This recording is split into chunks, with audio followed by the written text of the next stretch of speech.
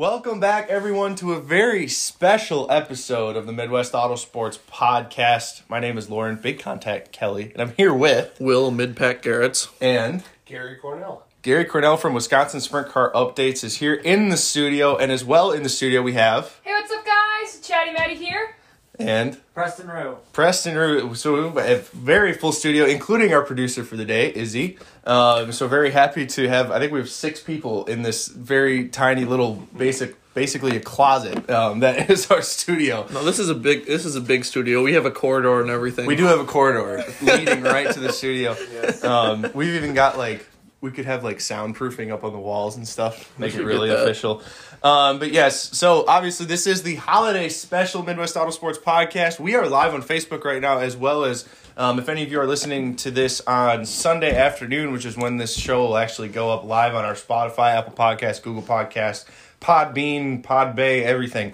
And I think this is going to be a really fun show. We've got a ton to talk about, so we're going to get straight into it. But first, business to take care of. We, of course, are presented, as always, by Sage Fruit. Sage Fruit is a high-quality grower, packer, and shipper of Washington State apples, pears, and cherries. We work hard on the farm, in the packing houses, and in sales to deliver an exceptional eating experience to our customers. For the past 17 years, Sage Fruit has been a proud sponsor of racing, and we value our relationship with sprint car fans and appreciate your continued support of Sage Fruit. Ask for Sage Fruit at your local grocer. Sage Fruit, an exceptional eating experience. And, of course, we have a lot of sprint car stuff to talk about today.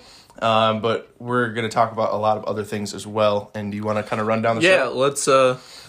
We're going to talk about the news. We have a little bit of asphalt, a lot of dirt stuff, and we're going to do something a little special this episode since it's the last one of the year. We're going to kind of break down everything that's kind of happened, I guess. Then we're going to have a little bit in the rumor mill. We don't have any feature winners because everything's done, but. Watched some really cool sprint car racing from Australia last night, though.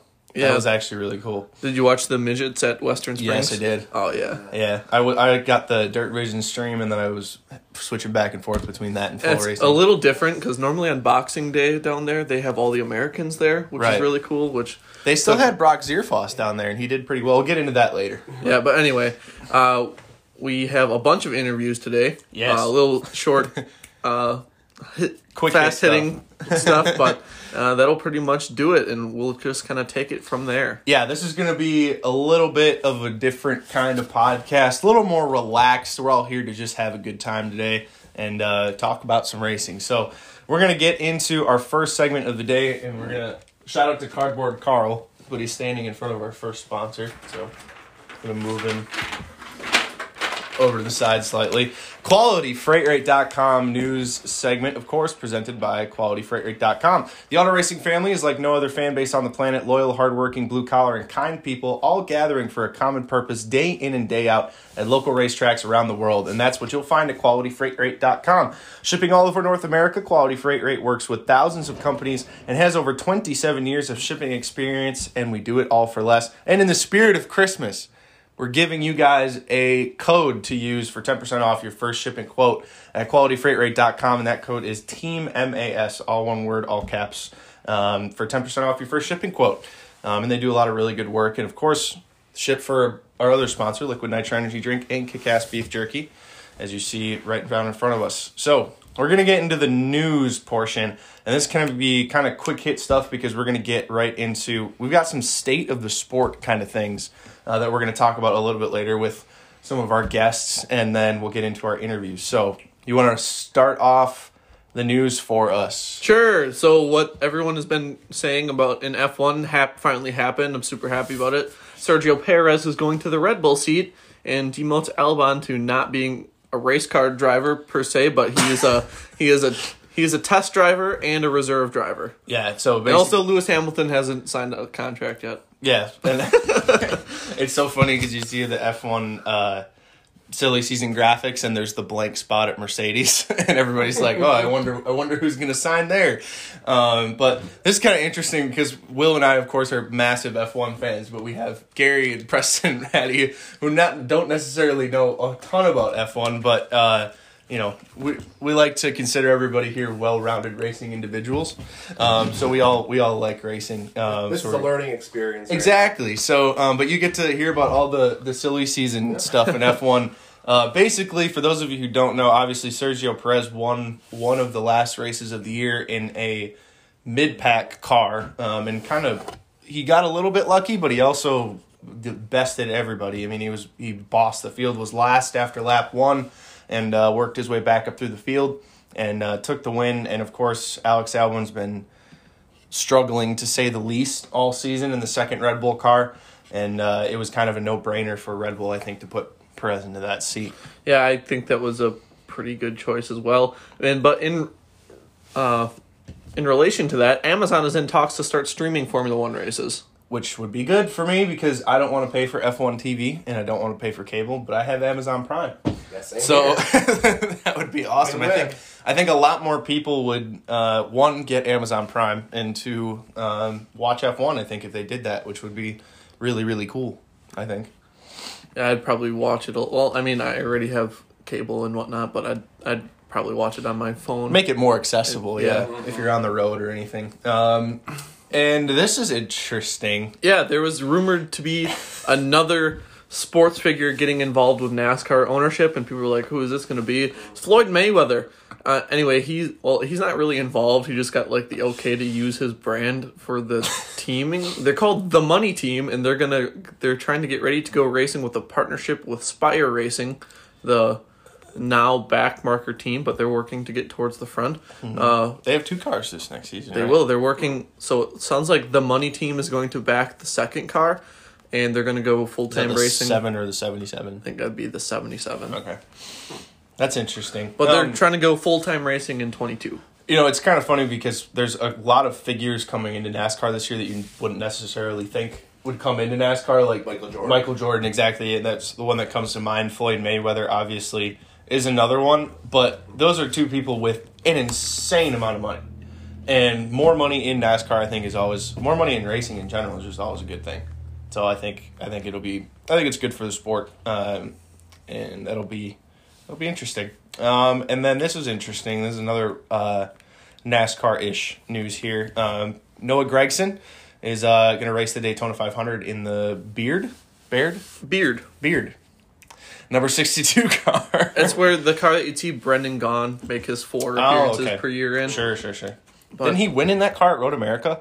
That was the Xfinity car. Right. Yeah, that's what I mean. Yeah. The Xfinity number 62. It was sponsored by like South Point Casino or something like that, right? Yep. That's Brendan Gaughan's parents, actually. Okay, nice. Really? Yeah, they own the South Point Casino. Nice. That's handy. Yeah.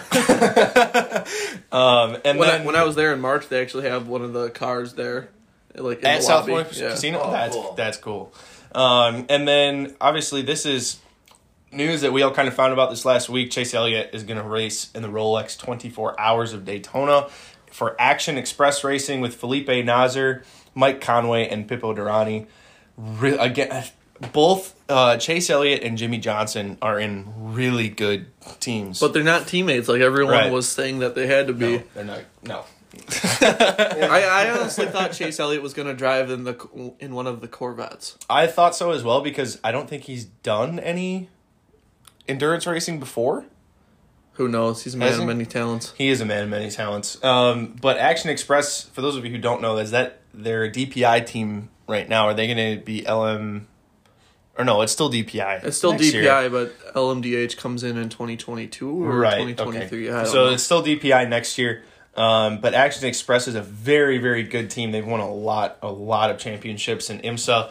So Chase is going to be in good hands for that race. And obviously they're partnered with Chevrolet, which is why Chase is going there, because obviously with the partnership with Hendrick.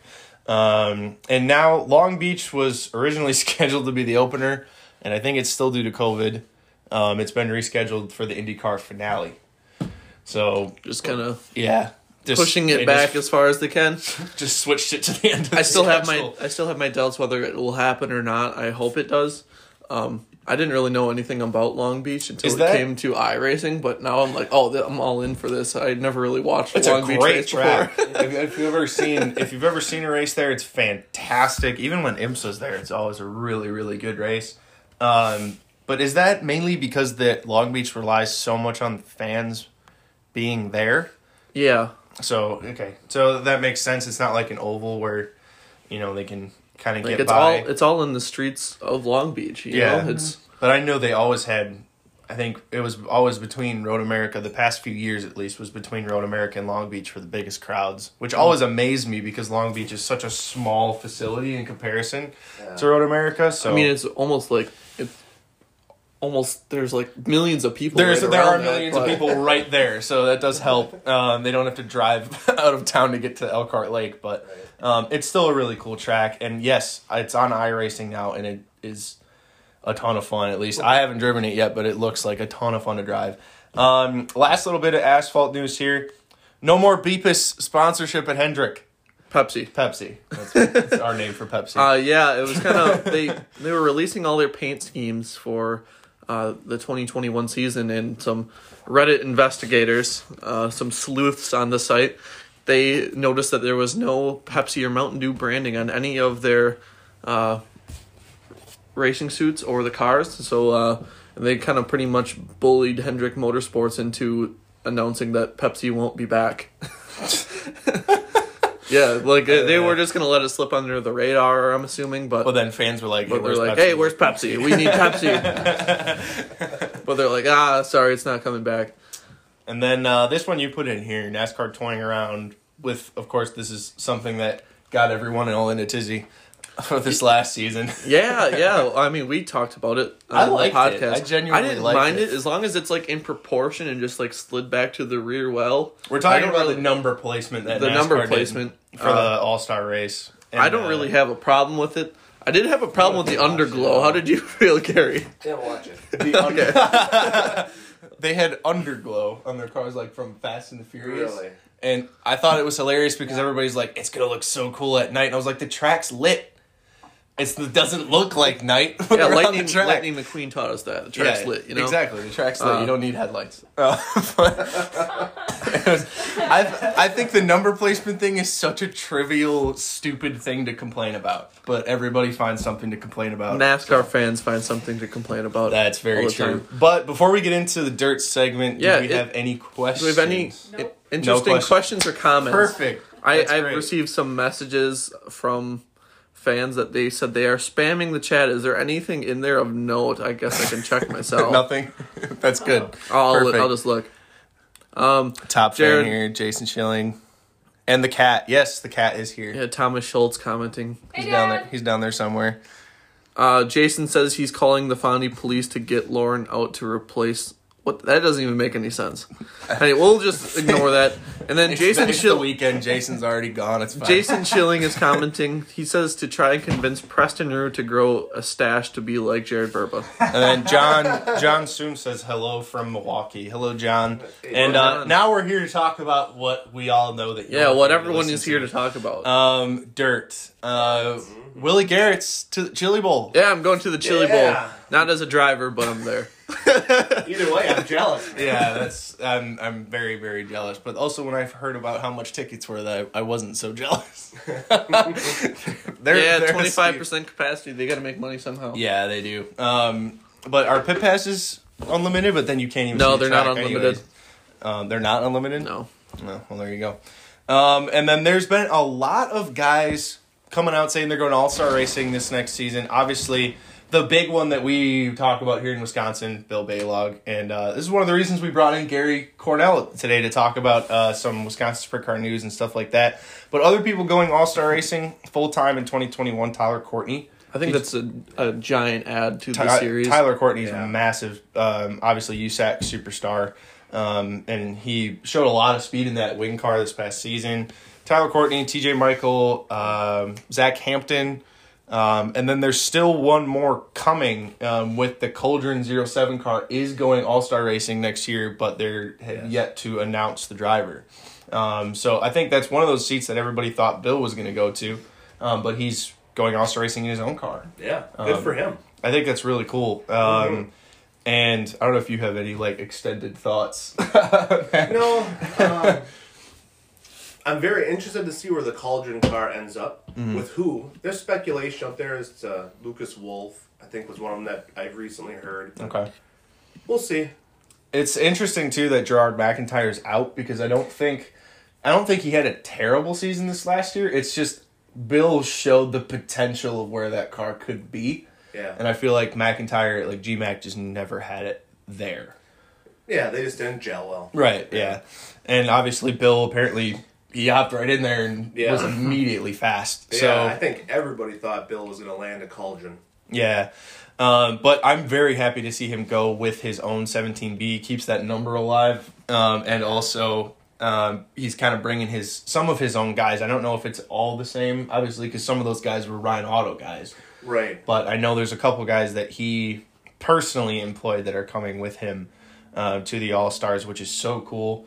And I think Hans Lean is still a part of that car, is he not? I don't know. I don't know. I thought maybe it was still their co-owned 17B. I know Hans still owns that 2 car, but Yes. I don't think that car has anything to do with what Bill's doing. But then obviously the Tyler Courtney with Clausen Marshall, obviously NOS Energy Drink, that's huge. It is. With Aaron Reitzel leaving the series, I think they needed some star power to fill it up. And I think Tyler Courtney is a perfect guy to fill that spot. Yeah. And I'm sure Chris Wyndham will probably run a handful with them too. Oh, I would love to see Wyndham in a wing car. And where is Alex Bowman's car going to be? I know it's not full time anywhere. They're going to be bouncing around. Exactly. They'll be bouncing around, I think. Hopefully make a stop up here in Badger State.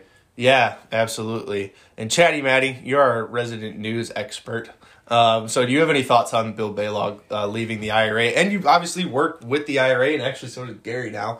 But do you have any thoughts on that deal? Yeah, I definitely think that Bill Balog has accomplished a lot with the IRA, and it's something to definitely look at.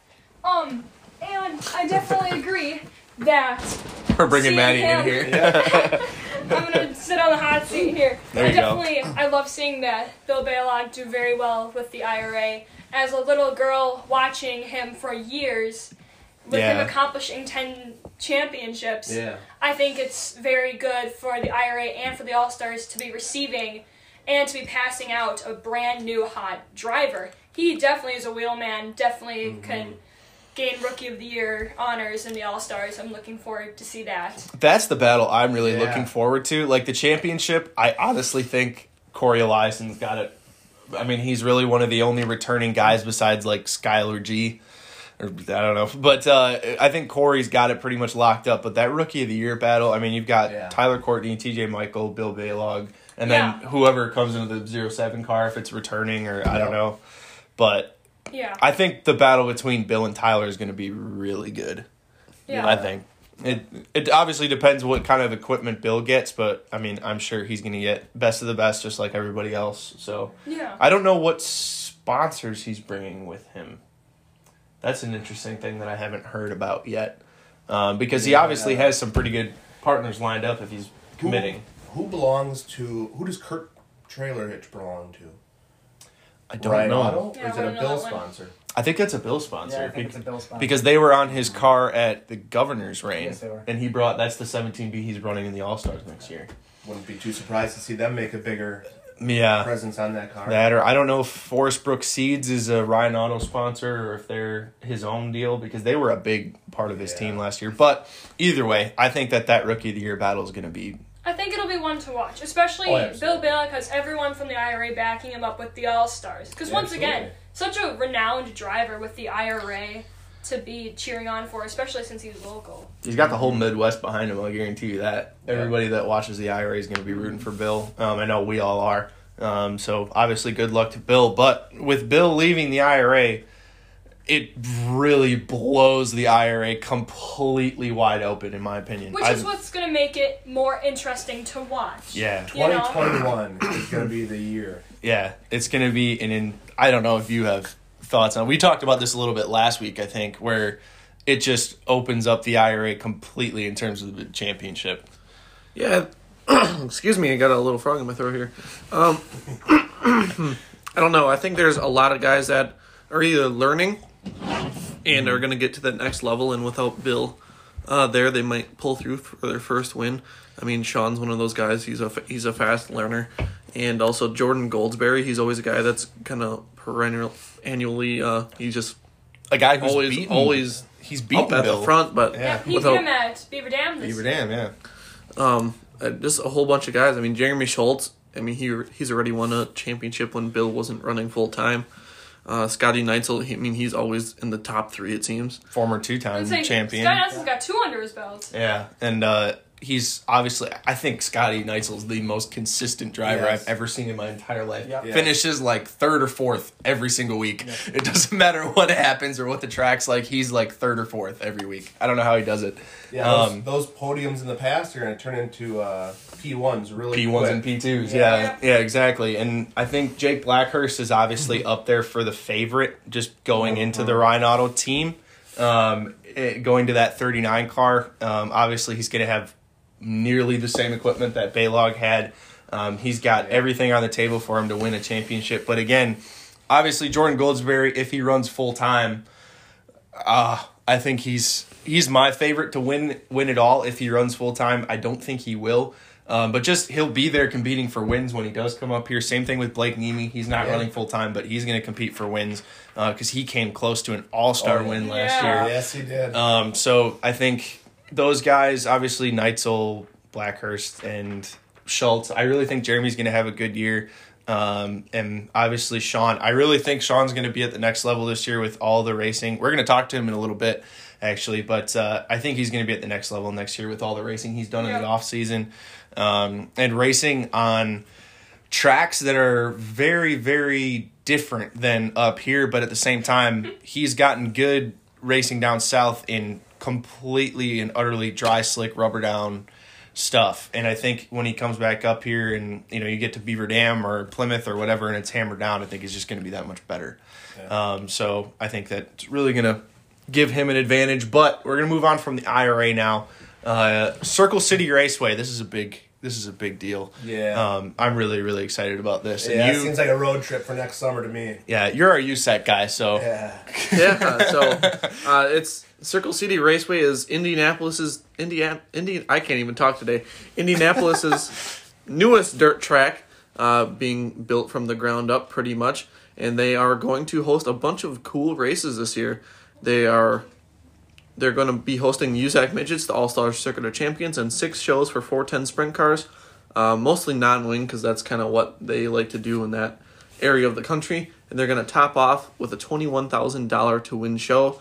And they also put it in the footnotes of that article that they're going to add $1,000 to win every year they do it. Oh, nice. That's awesome. That's incentive for people to keep coming year after year. That's so for we're sure. watching in 2050. Yeah, right. It's going to be one heck of a show. And it's $55,000 to win or something. Yeah. But I think it's really awesome. Indy has obviously their big half mile. And there's obviously a lot of dirt tracks in Indiana just in general with USAC kind of centering around Indiana. But it just kind of sucks for the Indianapolis people who are based there. I know a lot of sprint car teams are based in Indianapolis. They always have to drive like two hours each way to get to a track, but now they'll have something right there about 30 minutes from downtown. I think it's really cool. I don't think there's any kind of downside to that at all. Maybe the Homeowners Association. I have no idea. I have no idea where it's if Sun Prairie is any indication, they'll just kind of get over it. They'll get over it. Yeah, exactly. Well, we'll probably end up talking about that in these next coming weeks as well. I don't know if you have any info on that deal. No, we don't. Oh, we have don't. a couple questions, though. Oh, Yeah, yes. we had Oh, comments. completely forgot. Yes, obviously, Mike Reinke. That's a big one. I don't know if he's running full time. I think he's I still... have no idea, but I know I think he's with Bob Bob Hood Hood again. still, Yeah. yeah. He announced that last year. Obviously, completely spaced on Scotty Thiel in the Aussie Motorsports number 73. That's going to be... Oh my god. That's going to be a big one. To answer your Thomas Schultz question, is Scotty Thiel running Knoxville Raceway? Not that we have heard specifically. No. Now that he's with the 73 He's with full-time Ozzy. with Aussie Motorsports, but there could be... Preston's out-of-town got something stuff. here. Preston's got some. Originally, that's what he had planned to do, was ride Right. Knoxville full Yes. time, and then when he announced the ride with the 73, then he said he's actually not going to do that, and he's going back. So Right. I know when it was just him and his 64 car, that was the plan. Was Yes. to run Yep. Knoxville weekly and just do that and go all out there. But obviously then he got the call from Ozzy to come drive the 73, so it changed his plans a His little bit. Knoxville plan was under the DKT name, right? Yes. DKT Motorsports? Yeah, yep. So with this still the 64 pro plating car. And then Steve Borland. Gulick says Russell Borland will give him a run for the money. Yes, another person I completely forgot about. Russell put on a couple really good performances last year. What did he finish? Second to Bill. At Yes. So when he's on his day, he's really good. And obviously, if Bill wasn't there that night, Russell would have won that race. So I think again, just with Bill being gone, I mean. I tweeted about it a couple weeks ago, but we have to appreciate how much Bill did for the IRA and what the enormity of what he accomplished.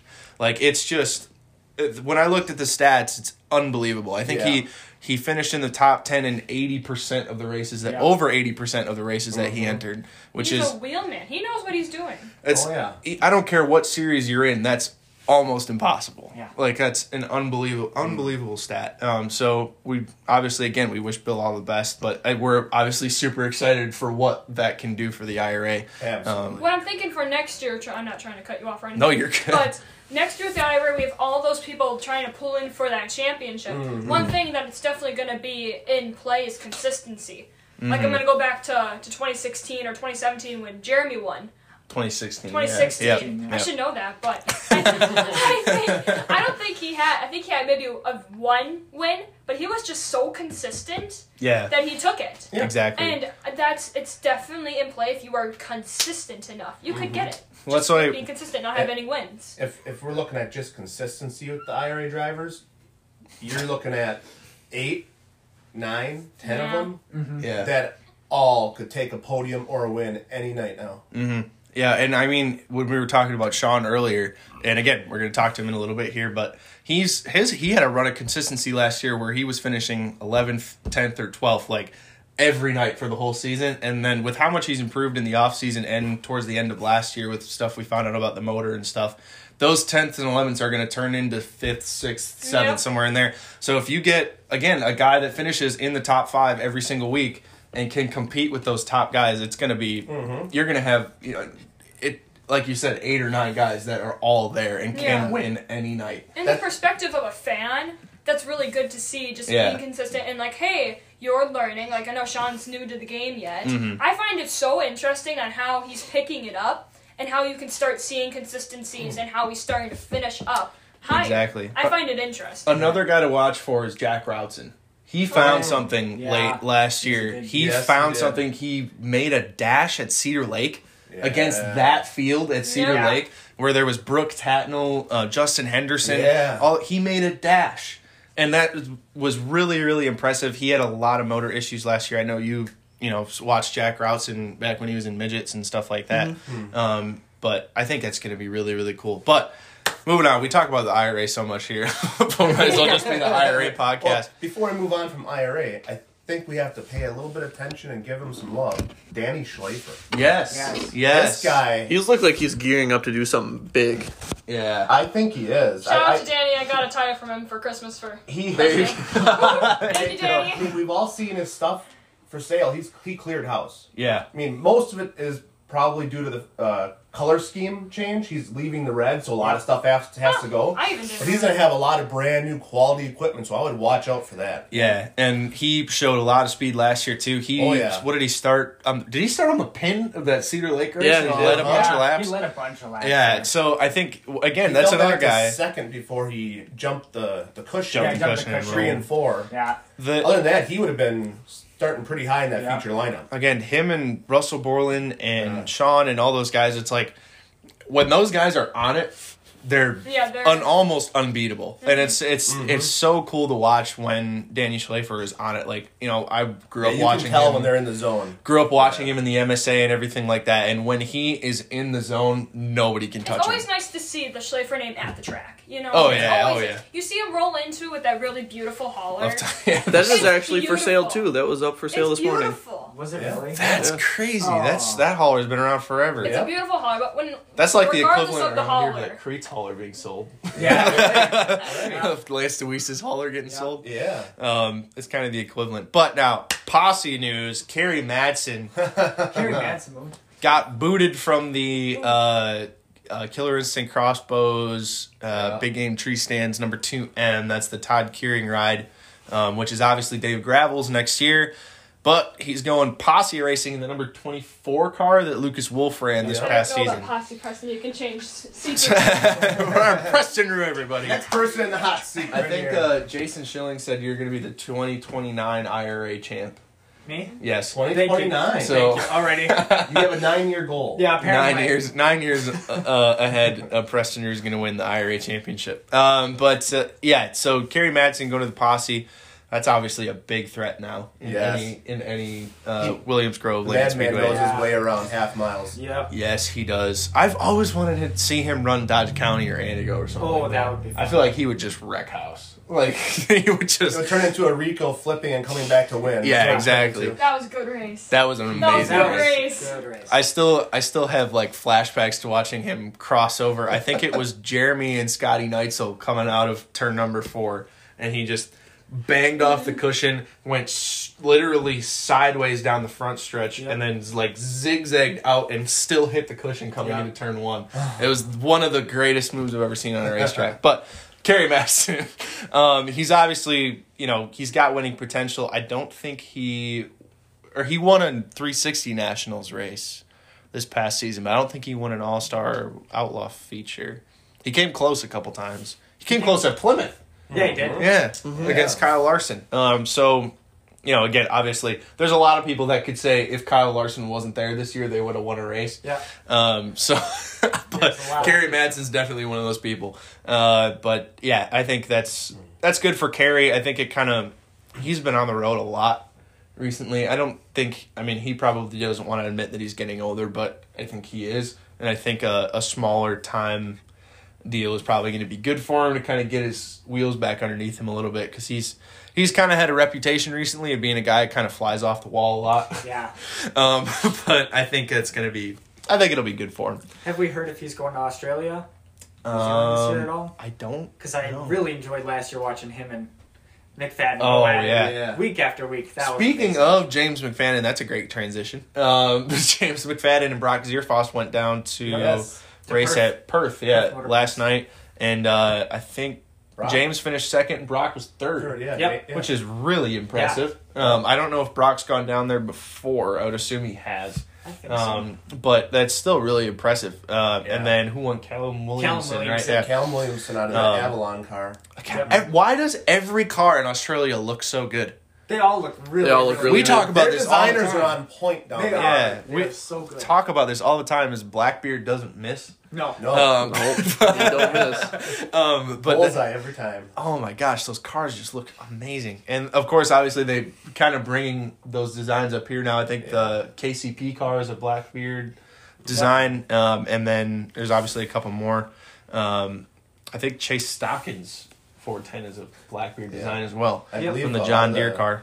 A lot of the Chili Bowl entries. Yeah, a there's lot of RMSs. Those are all Blackbeard. Yeah. So we're going to get to the Chili Bowl here in a little bit. Obviously, there was some big news this past week. World of Outlaws are going to Bristol on dirt. We all kind of anticipated that, but we were all kind of like, No, from the time we did the last podcast to this one, they revealed that they were going to do this national event, the Bristol Dirt Nationals. Oh, yeah. And they announced it and sold out pretty much all the entries for their race before the Cup Series race. And that's the super late model race with the 60 or the modified sport mod stock cars, 602 and 604 late models, bang bangers, and open modifieds. Bang bangers. Hornets. 4 cylinders. Which we all have, I think, maybe mixed feelings about, or maybe we're all on the same point of view here. I don't know. Do you guys have any thoughts about 4 cylinders racing at Bristol? I love the 4 cylinders, but they're also my class at Outagamie. Maddie's not the best person to ask about 4 cylinders. Our 4-cylinder drivers at Outagamie are some of the nicest, most dedicated people to the sport. Mm-hmm. No, hands down, Outagamie 4 cylinders are the drivers you would want to meet and to get to know. We have a wonderful group chat, and I've gotten to know all of them very, very well. And I think our 4 cylinders are pretty great. You got to race with the budget you have.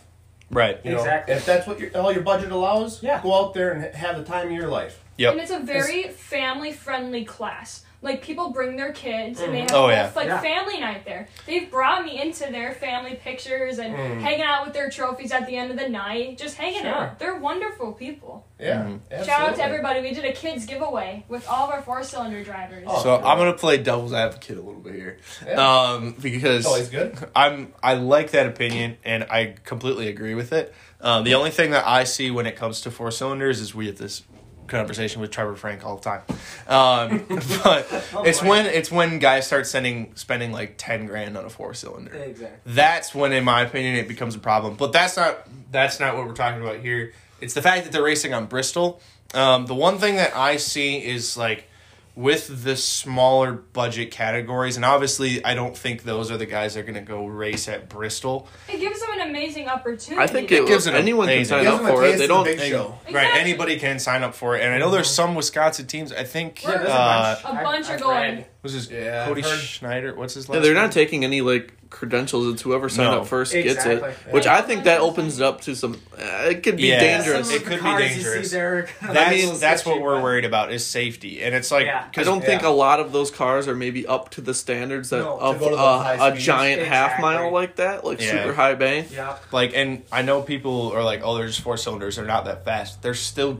They're gonna hit 100 and some it's miles a half per mile. hour on a half mile. You go on a high no bank what you're doing. speedway. Exactly. Yeah. I mean the asphalt track is like 30 degrees of banking, but the dirt will probably be about 25. I'm gonna think, and just still like. That's good. That's They're going to be lot. cracking 100 miles an hour, and they do have safety barrier or safer barriers there, but still, that's going to hit hard. The world of think fan safety. Bristol will not sell you a ticket below the bottom 40 rows. Yep, because they're and there's some serious speed there when sprint cars come to town. The sprint car lap record is still the official track record at Bristol. Yeah, that was a blistering fast lap, and it's gonna be even faster. I think it was an average of about 100. We looked it up, 140 miles an hour. Jeez. Which is about what they're clocking at Eldora now. And now, I hope they didn't remove their safer barrier walls when they put that dirt in. Oh, God, I don't think they will. I don't think so. I hope not. From when I saw the video. Okay. Because again, of course, that's our. It's really cool that dirt's coming back to Bristol and everything. But I think with the advances that sprint car safety's made in the past years, they haven't made a lot, but they've made really important, like the Halo. I know we talk about the Halo in Barry bars. Yeah. We talk about Halo in F1, but there's a Halo for sprint cars as well. That are not mandatory, but a lot of chassis builders just put it in anyways. Mm-hmm. And then obviously, there's different chassis have different safety features, but obviously Hans devices are pretty much mandatory now. Yeah. I don't think anybody would ever go out with something that's not a Hans device unless you race. 4-cylinders. Well, they go out with the horse collars. That's dangerous. That's what I'm worried about. Yeah. That's what I'm really worried about is the foam neck bracelets, and I hope to God that whoever's sanctioning this stuff, I don't know who it is, if it's just Bristol or if it's World Racing Group or whatever it is, they need to mandate Hans devices.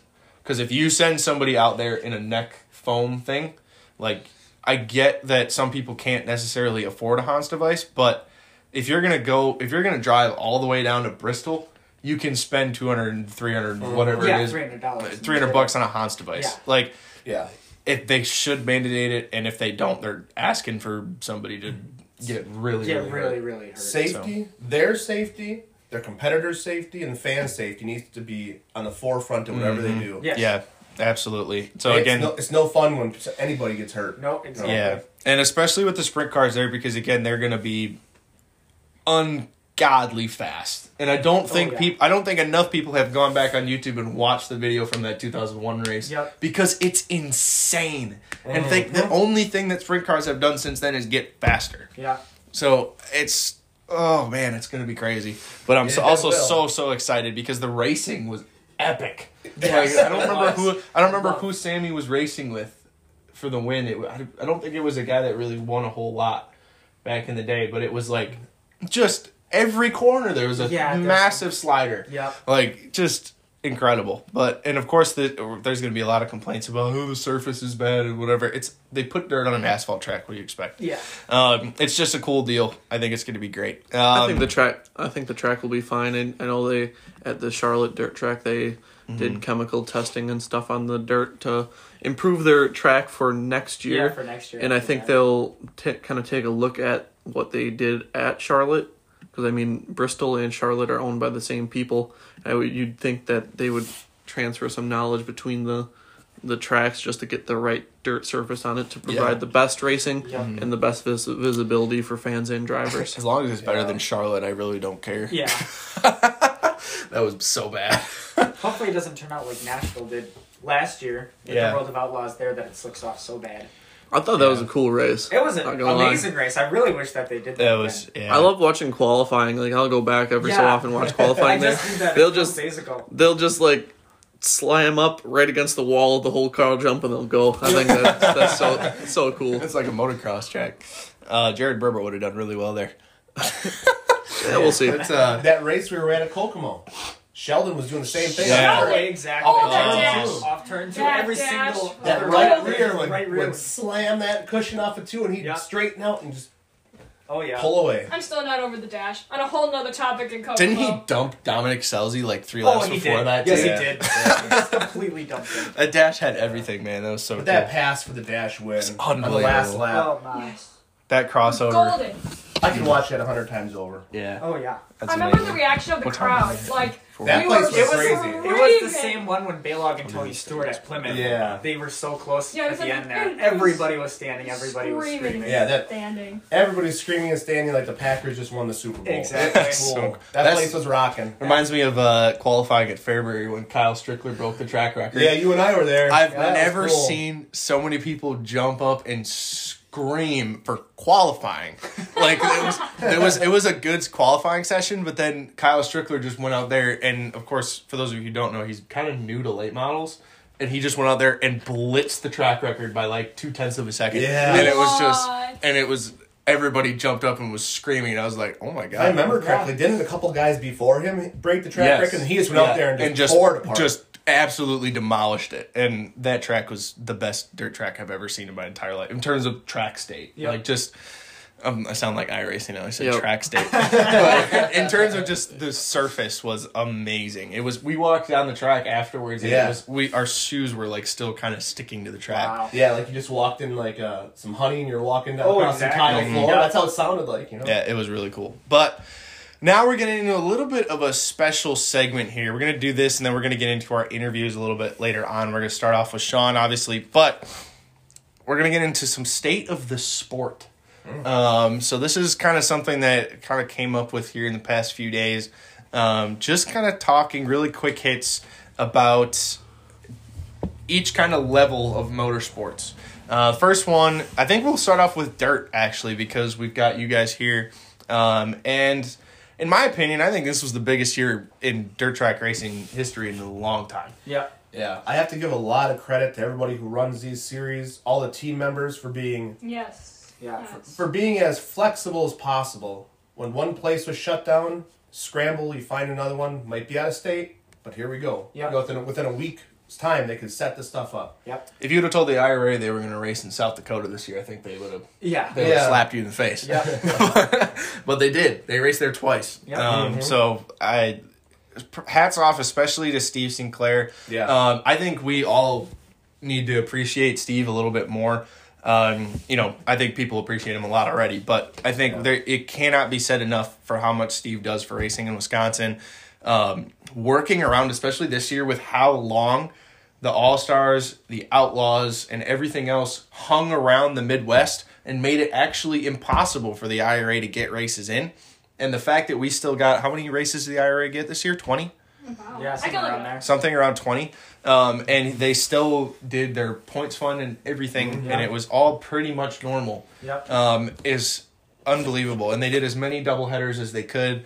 Obviously, they tagged on with the All-Stars for another race at Wilmot. And this year, bringing the All-Stars back for a 4-day swing with the IRA. And that's incredible. That's amazing. I didn't, wildest dreams you don't think about stuff like that. Like that's our kind of our pipe dream for the whole sprint week thing. Yeah. It's really close. Going from last year went from nothing. Now 2021, you kind of have a sprint week with the four races in a row at the All Stars. 2 of them I think are probably going to be with MSA. Wait, 23 races. The IRA did 23 on their this schedule. past season. Wow. So that's 23 scheduled races, right? So that's insane. That's awesome. Hopefully, we're able to build off this All-Star 4-race swing and to add it a little more. Maybe take a couple days off and let's hit another 3-day weekend in Wisconsin. Yeah. Yes. 7 races in 9 days. Yeah, kind something of like thing. that. Take a Monday and Tuesday off. Was it Ohio Speed Week that does that too? Yeah. Something Take along breaks. those lines. Yeah. With the MSA, with Badger Midgets, That and would with be the Wisconsin that would be wingless. good. Yeah.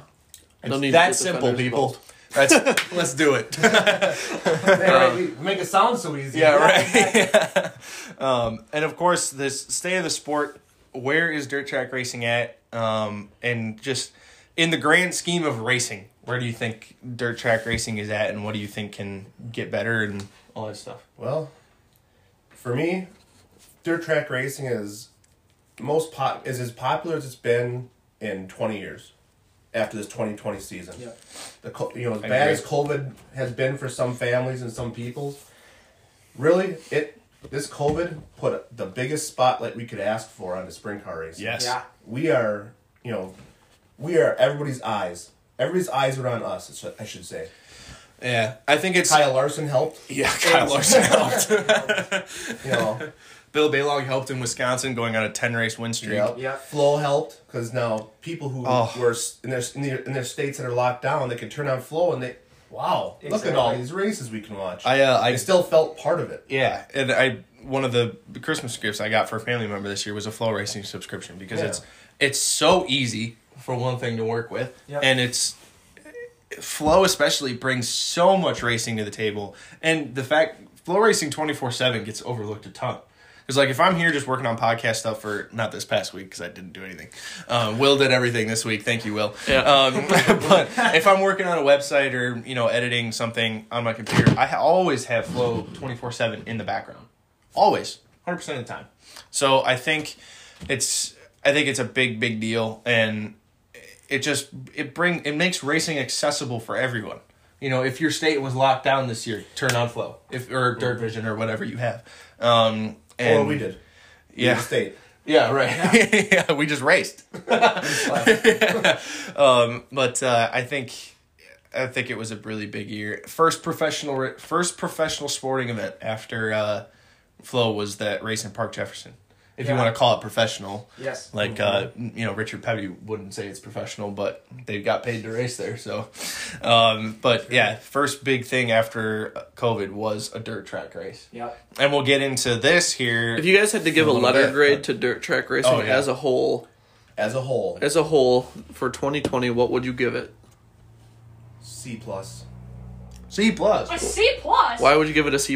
I want to know this. It is. I know I have my answer in my head right now, and I'll give my reason too. But I'm gonna go in the direction of where I focus a lot of my efforts on the Wisconsin Sprint Car Updates page.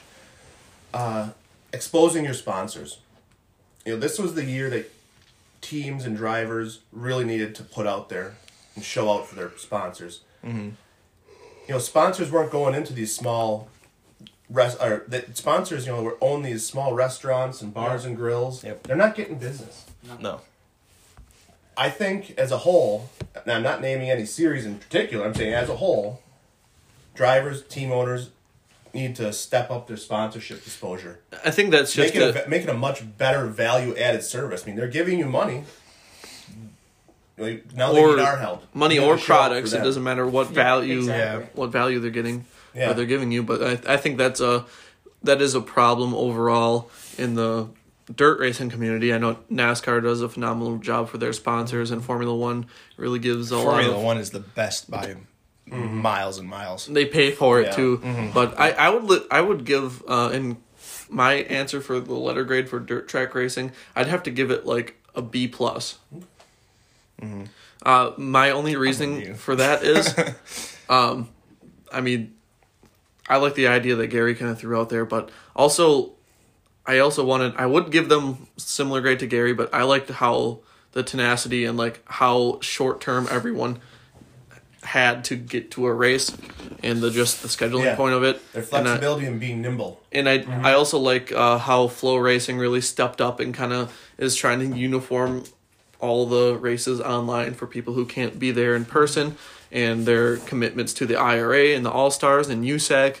I think that's a really good thing, but also I don't think that dirt racing in general is being promoted as good as it should be. Yeah. I think that there's definitely some more opportunities to grow. I don't really can't name any off the top of my head right now because it's so hard to do. But yeah, that's I'm going to go my B+. completely opposite of where you guys went. You're going to give it an A+. No, I'm giving it an A. Okay. Not an A+, because the one thing that I will complain about is that it wasn't promoted as much as it should be. Yeah. It's never going to be mainstream, but it could have been done a lot better this year, especially just with COVID and everything. When the spotlight was on dirt track racing, they capitalized on it a little bit. Like, you could have done all these really, really big events that they had later in the year. With how flexible the schedule was, I don't understand why they didn't move those races earlier in the season. Like, when they had those big couple races at Cedar Lake when COVID was there. Oh, the July it was weekend, cool, but weekend, it really wasn't that much money. Like, I think it was, $10,000 to win? Which is a lot, which is a good chunk of money. I don't really think it's all about the money necessarily either. But when you're on TV and stuff like that, and they see all these people that follow NASCAR and follow the big races, they know how much money goes into NASCAR, and they know what you kind of get to. They don't know how much race. you win for NASCAR anymore. They stopped publishing the but purses. They have an idea. But when they go to when they turn on the dirt track race on CBS and they hear it's $5,000 to win, they're like, that's not a lot of money. So I don't understand why they didn't move some of those bigger races. I know that maybe some states hadn't opened yet and there's some logistics there, but I still feel like that could have been capitalized on a little bit better when the spotlight was right on dirt track racing. The reason that I gave it an A, and I think one thing that you guys overlooked, was the dirt iRacing scene this year. That brought in a ton of new eyes onto dirt track racing. I have another point that you don't have as well, but keep going. So when COVID came and whatever, when all of these series started doing iRacing stuff, we're gonna switch through again. Tag them. When all these races series started doing iRacing, obviously Formula One did their stuff with their Formula One game, and then IndyCar did iRacing stuff. IMSA did iRacing stuff. When Dirt Track did iRacing stuff, they had more real-world dirt track drivers than any other series had of their real-world stuff. Yep. Like F1 only had 4 or 5 real-world drivers that actually participated. And they tried to get one per team, kind of like a pro-am kind of thing, but it just wasn't even close. It kind of flopped. Yeah, and then IndyCar had a lot of real-world drivers, but they had to draw from other disciplines, like Dale Earnhardt Scott Jr. McLaughlin. was in there. Yeah. I mean, now he's in IndyCar. But he had supercars at the time. Jimmy Johnson was in there. I mean, he kind of turned IndyCar as well. But dirt track racing, for the most part, you had a couple of their iRacing guys that they brought up to race with the real world. But I mean, you had pretty much the World of Outlaws field on iRacing. Yeah. And that, for dirt track racing fans, was huge. And it was broadcast on CBS, wasn't it? Yes, something like and Fox Sports 1. And Fox Sports 1. So we were out there. So on it was TV. That's where I really think people saw that and they were like, if this is this cool on iRacing, this has got to be even cooler in real life. And I think that's one of the huge reasons why this was one of the biggest years for dirt track racing. I actually have a counter argument kind of to that. I think that maybe they did get the exposure in the COVID lockdown that maybe they got before they went racing in Knoxville in May. But I think just the name recognition and the star power to kind of elevate that even further just isn't there with dirt track racing. I mean, everyone in this room right now is in the know, so we know who Donnie Schatz is, and he's I feel like Kyle Larson kind of fixed that a little bit. I don't really know, because I mean, if you go ask a NASCAR fan, I mean, okay, how Kyle Larson, what they're gonna say? Oh, he raced the 42 Target car. Yeah, but even they haven't been with them, Right. But I mean, the name recognition, and I think even with a local series here, Bill Balog is only the real. I think he's the the biggest star around here. I think there needs to be more rivalries promoted and just more star power being promoted in general. And again, that's where it falls on the series, and that's one of the reasons why I'm not giving it an A+ perfect score, because there's always things that you can improve, and no season's ever going to be perfect. But I think just with considering what happened this year with COVID and everything, I think it was a big year for dirt track racing. I think they did about just as good as they could have. But, I don't know. I would have written it an A as well. Yeah. But I thought we did a really good job with being successful in a time that we were like, okay, this isn't going to work. And we had people that said, this is going to work. We are going to make this happen. And that's what I thought. We had some dedicated people to the sport this year. Yeah. And that's what I thought. That's why I would rate it an A. People make the wheels turn. I think that's a big deal. And again, thank you to everybody in the dirt track racing scene and racing just everywhere for making this stuff work. We're going to jump now to Will and I think are going to run these couple ones down unless you guys have stuff to throw in about NASCAR. But we're going to go to NASCAR next. State of the sport in NASCAR. Good. I think it really ended off on a high note. I think the perfect way to cap off this year is Chase Elliott being champion. He's going to be Dale Jr. pretty much for NASCAR in the coming years. NASCAR needed that shot in the arm. Dale Jr., unfortunately, he had a few good runs at a championship, but for Chase Elliott being the most popular driver the past few years, I think 18 and 19, he was the most popular driver. Yep. But as for this year, he's still the most popular driver, but he was the champion. Going into next year, he's going to be the champion. He's always going to have a championship under his belt until he's no longer the most popular driver, which I think he's going to be the most popular driver until he retires. He ticked the box that Dale Jr. never could, basically. Yeah. And that shot, it's funny that you said shot in the arm. I was thinking of a different kind of shot. The picture of Chase Elliott and Jimmy Johnson next to each other on the track. Mm-hmm. That was I haven't been the biggest NASCAR fan, but that was cool watching that race live. That gave me chills. Yeah, that was a cool moment because it's what we're talking about. Kind of a changing of the guard kind of thing with Jimmy Johnson leaving. There's plenty of Jimmy Johnson fans out there that hated him back in the mid to late 2000s that are now Jimmy Johnson fans, and they don't really know what to do. But now they have this guy in Chase Elliott that won a championship and has the potential. I mean, he's won a championship at a younger age than Jimmy Johnson ever did by like 3 or 4 years. So I mean, he has all this time, and he's going to stick around for a long time. And I think that part of it that outweighs the negatives of what the playoffs kind of did to NASCAR this year. And I'm just going to look at the time here before we reset. Yep. But yeah, I think NASCAR. They're at an A for effort, but a B for total results because they did what they could. They still got all 36 races in, which is amazing.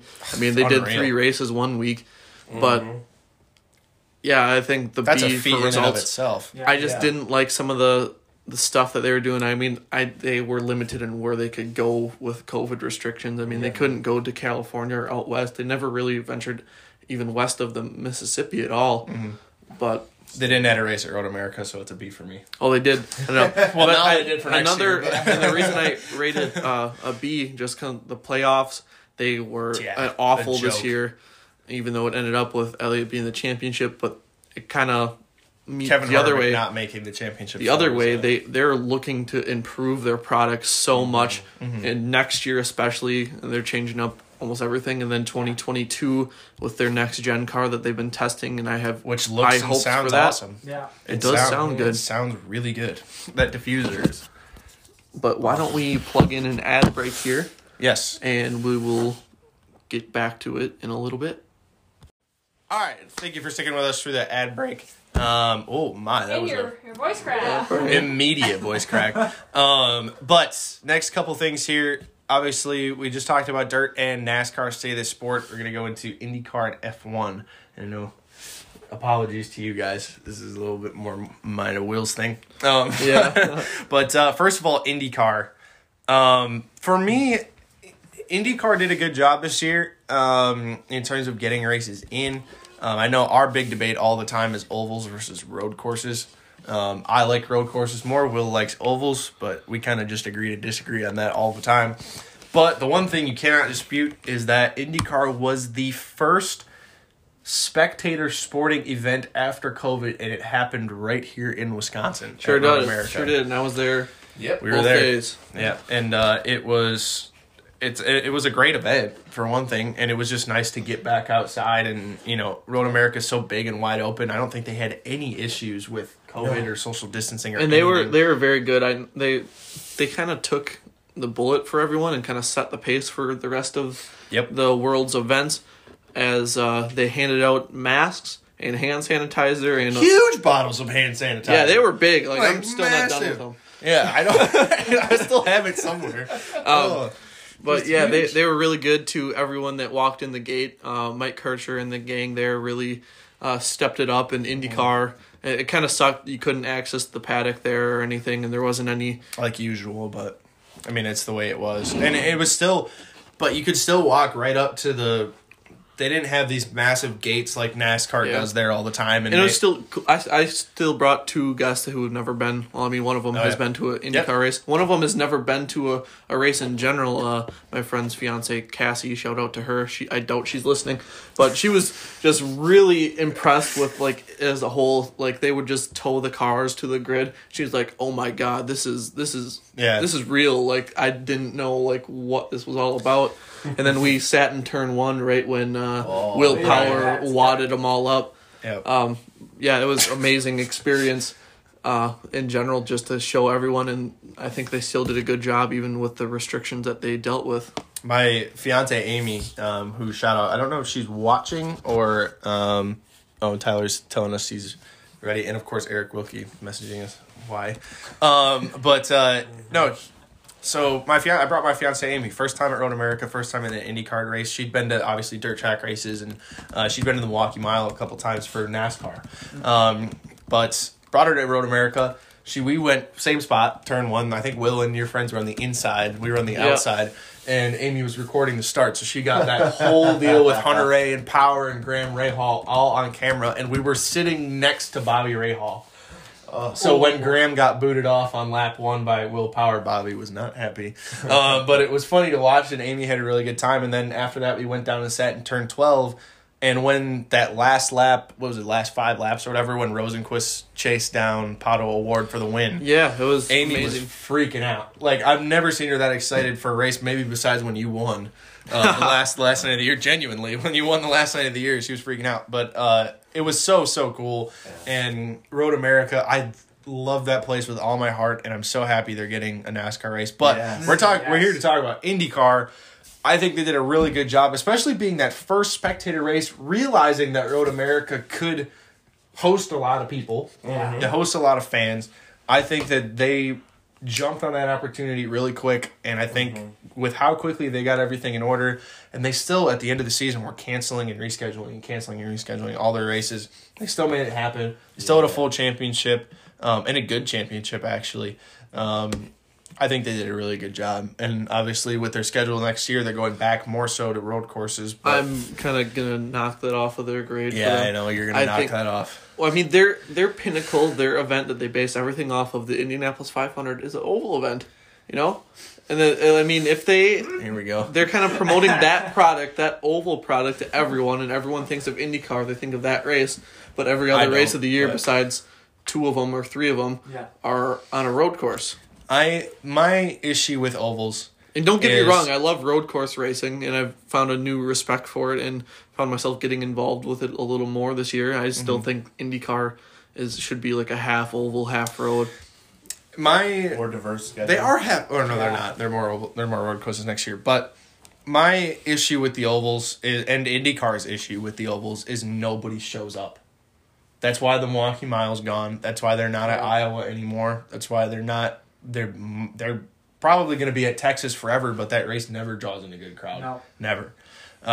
And whereas on a road course or a street circuit like Long Beach, their 2 biggest events every year besides the Indianapolis 500 are Road America and Long Beach. They have massive amounts of fans at Road America and Long Beach. And obviously, the Indy 500 is always going to be their most popular event. Yeah. Always. It will always be just because of how much history it has and how big the facility is, and IMS does a great job. But all their other races, they make their money at the road courses. Yeah. So why would they add more ovals to the schedule? Until people show up to ovals, they have no reason to go back there. And let's not forget who's joining IndyCar this season. Jimmie Johnson. And he's bringing massive exposure. And guess who's not running the ovals? Jimmie Johnson. Jimmie Johnson is not. And I understand the danger part of it too. Yeah. I mean, those guys when they hit hard. Look at who was that?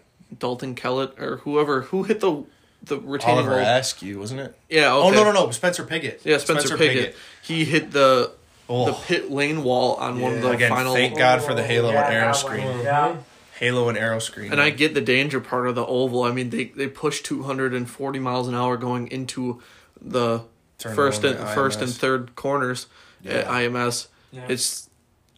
I understand it completely. I'm just personally disappointed. I think there is plenty of short ovals. I know Worldwide Technology Raceway.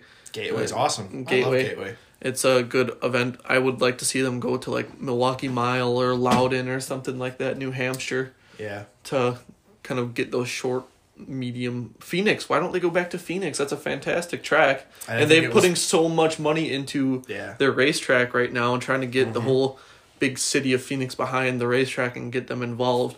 And I just think IndyCar would be, I mean, traditionally they have ran there too in the past. I think it'd be a good situation to go to. I still think it goes back to fan being there and what kind of ratings they get for TV. Because I know IndyCar relies a lot off of TV ratings from NBC Sports and just NBC. The Road America race was on just NBC this year, which was so cool.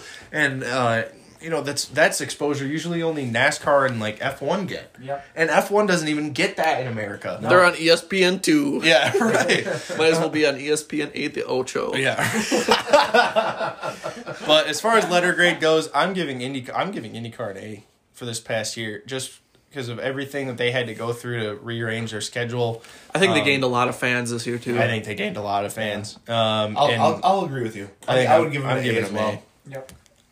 And you're gonna give them a C because I'm actually gonna give them an A. Yeah, I thoroughly enjoyed IndyCar. I found myself following it more than. And they added some big guns next year. They good. Jimmie Johnson, Scott McLaughlin. I know some people here don't know who that is, but I mean he's probably the biggest name. He's probably the biggest name in V8 supercars in Australia. He's probably the biggest race car driver in Australia besides Daniel Ricciardo. Maybe Yeah, honestly, probably. So there you go, and you have F1 drivers who are out of rides. Mark Webber, maybe. I don't think so. No, not bad for a number 2. I was secretly hoping all year that Kyle Larson would go to IndyCar. I think that would have been nice. Yeah, I don't think that some interesting things. I don't think that suits his driving style. Per se. No. But I know the thought of it though. The way NASCAR did him, and he could have won the championship, got a super license, and gone to F1. I think that's too precise of a driving style for most dirt car and NASCAR people. He's more of a balls to the wall kind of guy. It's kind of you got to throw it in there, and I mean, it was my pipe dream. I know, please go to IndyCar and in the NASCAR the finger and go to IndyCar. And in the open wheel world of road course racing, IndyCar is that balls to the wall kind of throw it in there style racing, but still. Comparatively to NASCAR, it's nowhere near. Right. So I'm glad Larson is going to NASCAR in that thing. But speaking of open wheel racing, F1. It's the last one here, and obviously F1, the pinnacle of motorsport, as we like to call it. It's their ratings were up this year. I found like a rough ratings thing for that Secure Grand Prix. It was bigger than the Daytona 500 and bigger than the Indianapolis 500 this year. Because obviously F1 has worldwide fan base. I wouldn't have believed the Indy 500 one. I would have, I don't know. I think that one is just huge. But I believe the Daytona 500 one. Yeah. And even though, I mean, this seems like 3 years ago, but Donald Trump was at the Daytona 500. That drew in a lot of eyes itself. But that Secure Grand Prix was... I mean, it was so hyped up because of George Russell and everything coming to, Mercedes, and it was a new track and blah, blah, blah. It was at night. It was so cool. And especially with it being at night, we could actually watch it here in the United States because it was at, 11 a.m. or something like that? Yeah, I watched it at lunch with, I was out to lunch. I tried out the mine shaft in Oshkosh, and I was nice. There you go. It was actually on the TV. in the mine shaft. Really? Yeah. Another thing about dirt track racing is every single time I've gone into Buffalo Wild Wings. Yeah, they have MAV TV and there's late models on Do they there. really? Yeah. Oh, that's cool. It's always like We should go to USCS or Buffalo Wild ASCS. Wings after. Yeah. But yes, I think I'm giving F1 an A for this past season. The product. I mean, in the end of the day, no matter what you do, they got what did they get in 22 races this season or 17 races. Yeah. And with F1, the circus that they have to bring to every racetrack. Yeah. I know we joke about it all the time. Quite But the production. there's a reason they don't race twice in one weekend. Yeah. There's a big, and it's just because of how incredibly massive their pit area is, their garage area, their everything is just, it's IndyCar times a million. I mean, the Grand Prix is normally set aside for the biggest race in that country, and they definitely make it the biggest race they can. Yes. And the great thing is there's been a few boring F1 seasons. Like, 2014 comes to mind. The first year of the hybrid era when Mercedes just dominated. Mercedes dominated this year, but there were 5 different winners. Yeah, and some surprise winners too, like Pierre Gasly. Sergio Perez was a very popular win. George Russell almost got a win there. Yep. Obviously, I think the winners were Lewis Hamilton, Valtteri Bottas, Max Verstappen, Sergio Perez, and Pierre Gasly. Yeah. So it's 5. Everybody thinks that Mercedes just runs away with every race, and they had to work for that title this year. Yeah. Especially towards the end of the year. Yes. Which, I mean, there's some stuff behind the scenes because of that. Lewis Hamilton obviously got COVID there for a couple weeks, and obviously that threw a different wrench into the title as well. Was everybody didn't know, if somebody's out in front of the title by 300 points and all of a sudden they get COVID and miss 2 weeks, then it shakes everything up. So it was a fantastic year. I think that Monza race and then the Secure Grand Prix where you had the 2 surprise winners, that brought in a lot of new eyes to F1. I saw more people on Twitter talking about F1 after Sergio Perez won in Bahrain the second race, the Secure Grand Prix. And I saw dirt track people that I've never seen talk about F1 before on Twitter tweeting about F1. Yep. And to me, that said everything that I needed to know about F1 this year. I think the season was fantastic. They proved about a million times over now that the Halo is the best thing that they could have ever added with Roman Grosjean's crash. Yeah. The on-track racing was really, really good. The drama behind the scenes with Silly Season is always amazing. I can't wait to watch Drive to Survive. I was just going to bring that up in my kind of rating here. I think F1 and Formula 1, they get an A. They get an A. I wouldn't say A+, but they definitely get an A in my book because of Drive to Survive, all the stuff that they've done to grow over the past few years, and just the Liberty Media has done a great job. I think the media part of it and the promoting part of it. I think they knock it out of the park, and they have that global outreach to even get even better. There's so many people that I see on Twitter and Facebook that got into Formula 1 because of Drive to Survive on Netflix. And I hope That's a lot. Great show. And I hope a lot of other sports emulate that in the future. Yeah, it's almost like the Hard Knocks for Yeah, football and All or Nothing. I think is the Amazon show. So it's very, very similar to that. If you watch Hard Knocks and you're a racing fan, you will absolutely love Drive to Survive. I really kind of hope that. I mean, NOS Energy did it a little bit for Sheldon Haudenschild with the Knoxville Nationals with what is it? For the Love of Dirt. For the Love of Dirt. I would love to see a Netflix show like that, where Drive to Survive, behind the scenes, all that stuff. But I think that's just about going to do it for our State of the Sports segment. Obviously, we're going to get into our interviews now and our Gassuits Project Hot Seat segments. I think we're going to get ready to give old Sean Rahal a call. I say old, but he's only like a year older than me, which makes me really wonder what I'm doing with my life. All right, But I think we'll give Sean a call here. We're going to have Maddie give us her cellular device. And we'll get Sean on the phone here. Obviously, those of you who don't know, who've been living under a rock and don't know who Sean Rahal is, IRA Rookie of the Year in 2020, coming back for a full season next year again with Sipple Racing, and we're going to talk to him all about that in his 2021 plans. He's got a little bit more stuff ironed out, so here we go. You still recording? Yep. Fantastic. This is all live, people, so... Hopefully he picks up. Hello? Mr. Rahal, it's Will Lauren and the rest of the Midwest Auto Sports crew. How are you doing today? How's everyone going? Happy holidays. Happy holidays to you, too. Yeah, happy holidays, Sean.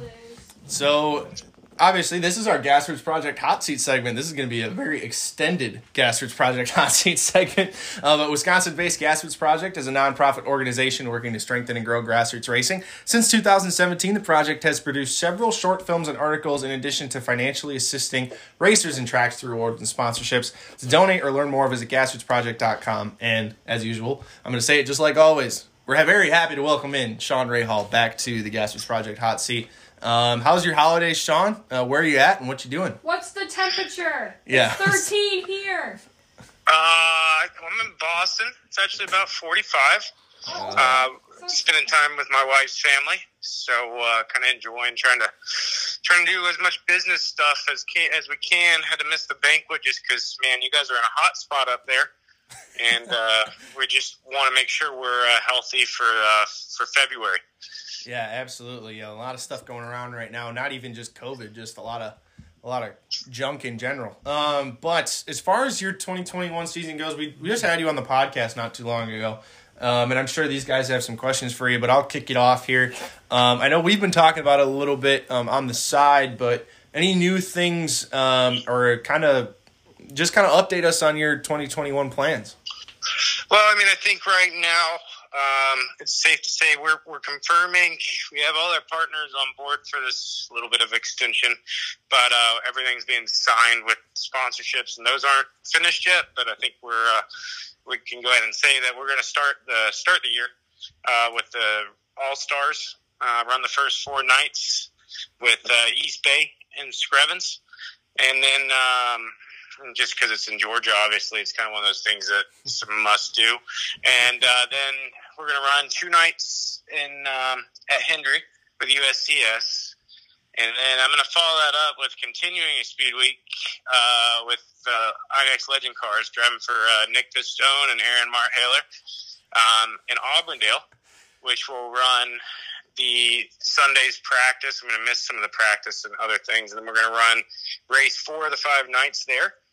And then we're going to in Auburndale Speedway with INEX. And then I'm going to drive up in the RV. We just got to Georgia to do our first World of Outlaw race at Dixie.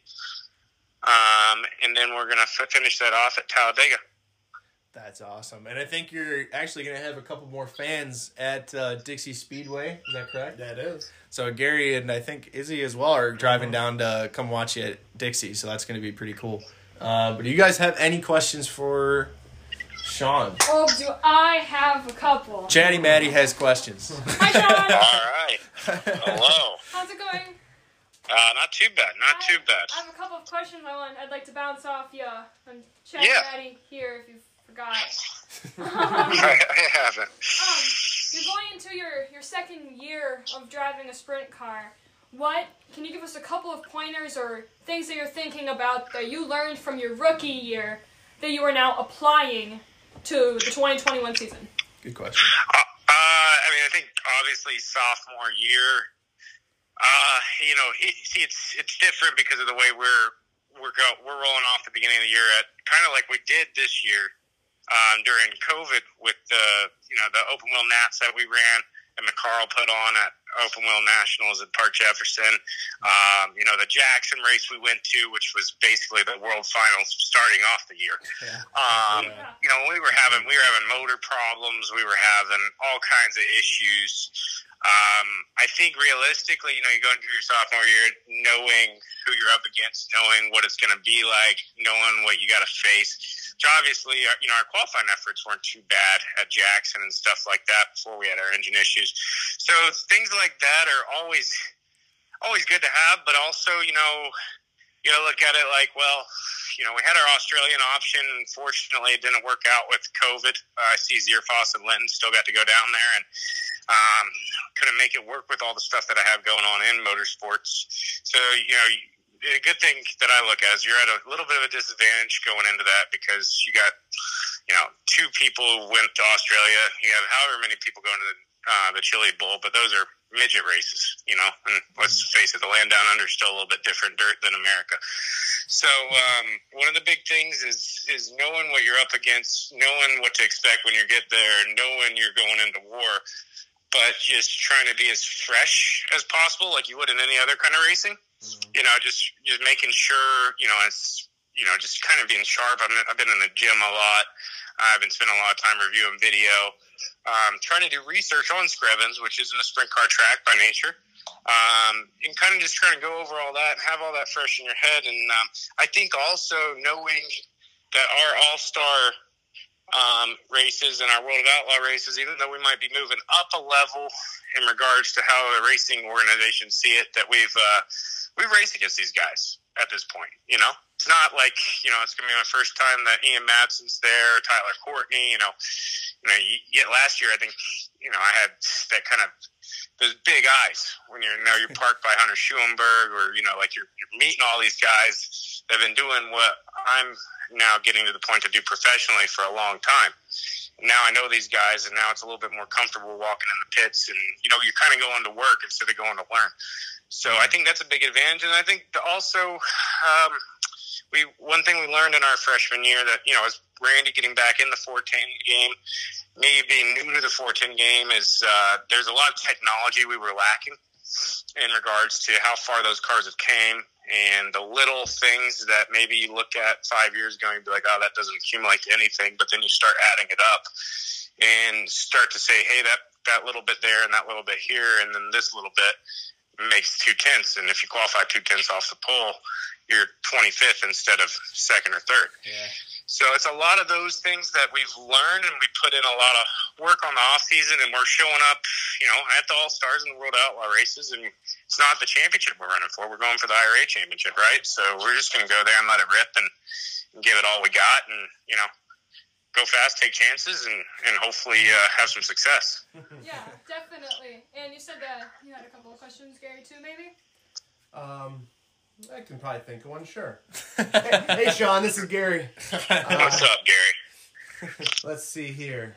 I also got another one fired up and ready to go. Have you added any sponsors to your 2021 arsenal yet that you can share with anybody? The big one's going to be announced in the next couple weeks. Cool. There's a lot of things kind of changing, if that makes sense. So we got all our partners that were there this year will remain on board. But obviously Star Pharmaceuticals, that was an ad. Able Roofing will now be Able Roofing and Able Acres. So that's a big deal. I guess they got multiple companies there, so we're adding that. The big sponsor I can't announce yet. It will announce probably a week before we roll off.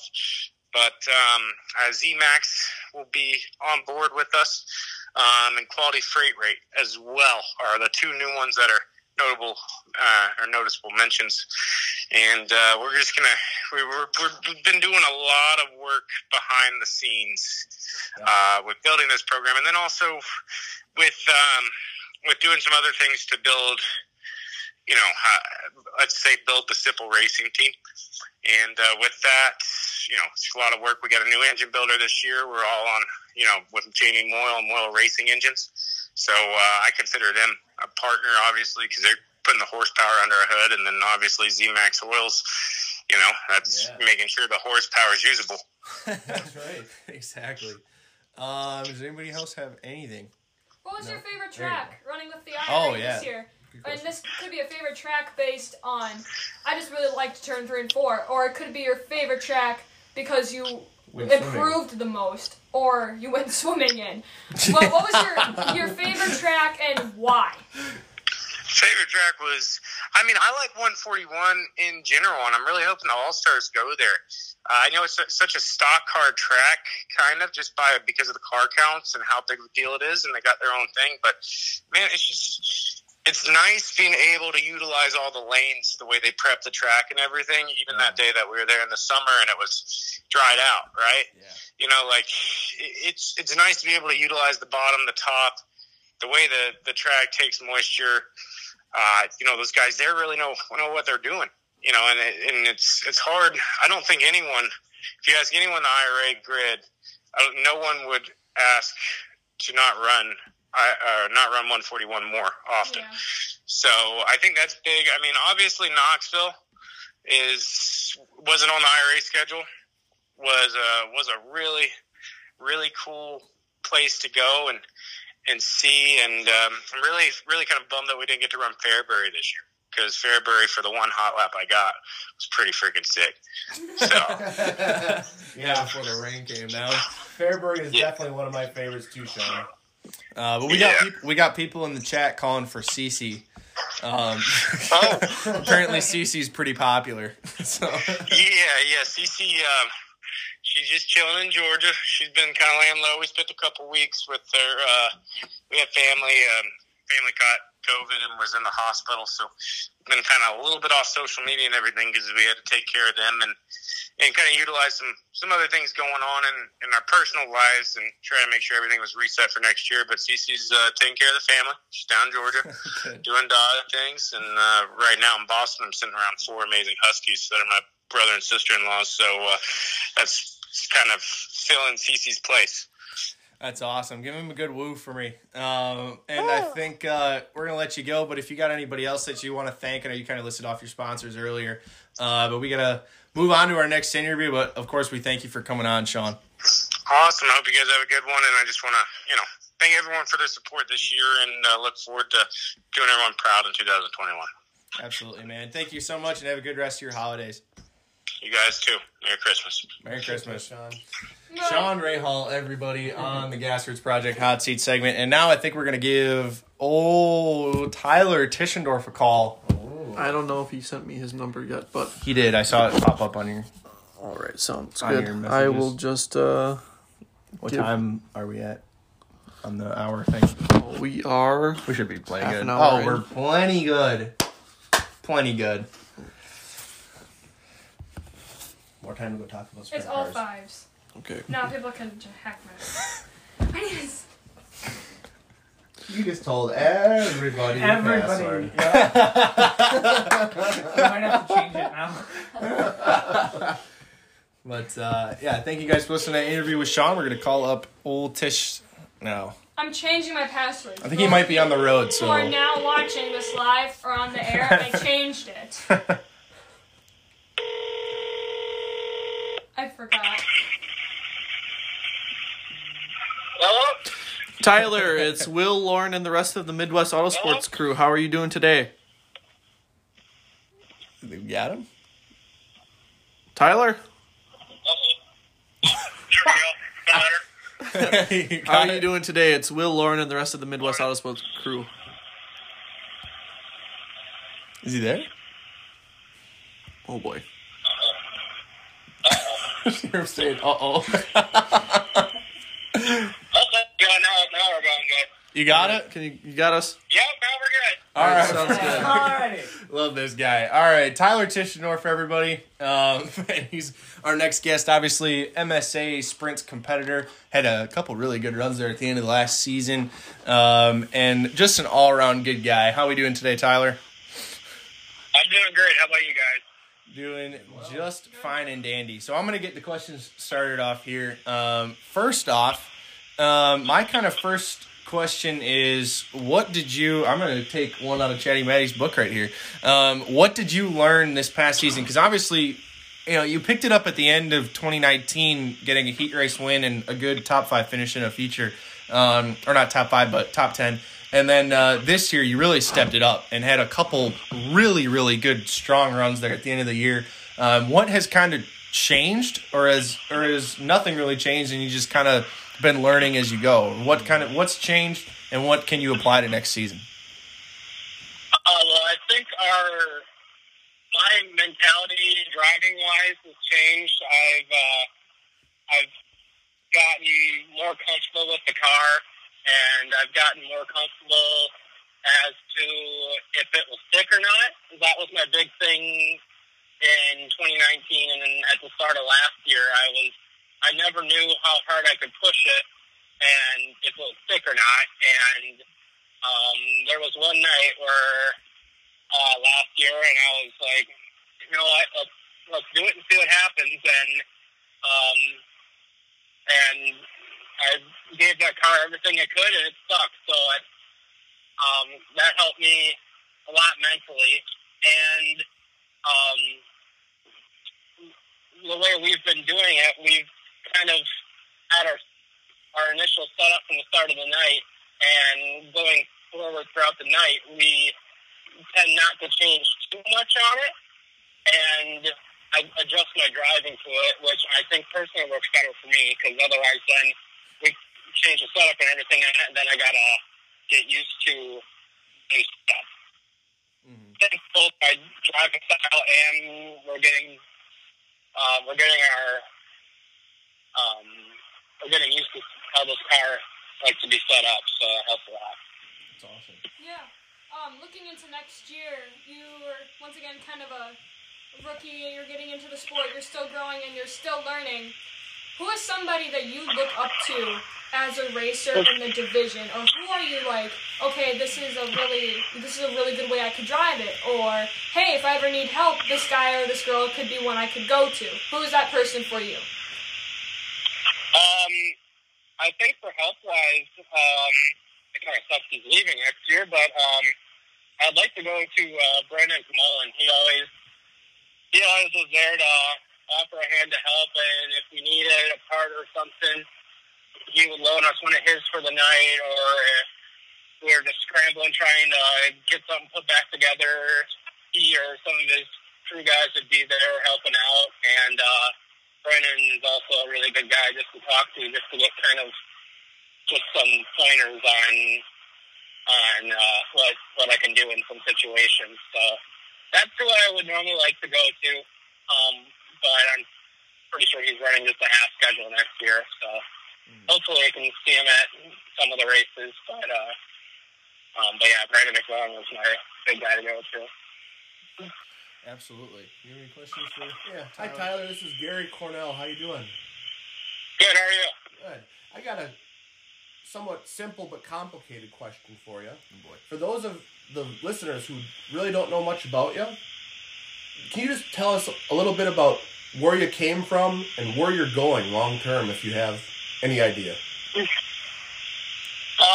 Well, basically for our past 3 generations of Tischendorfs, it's all been racing.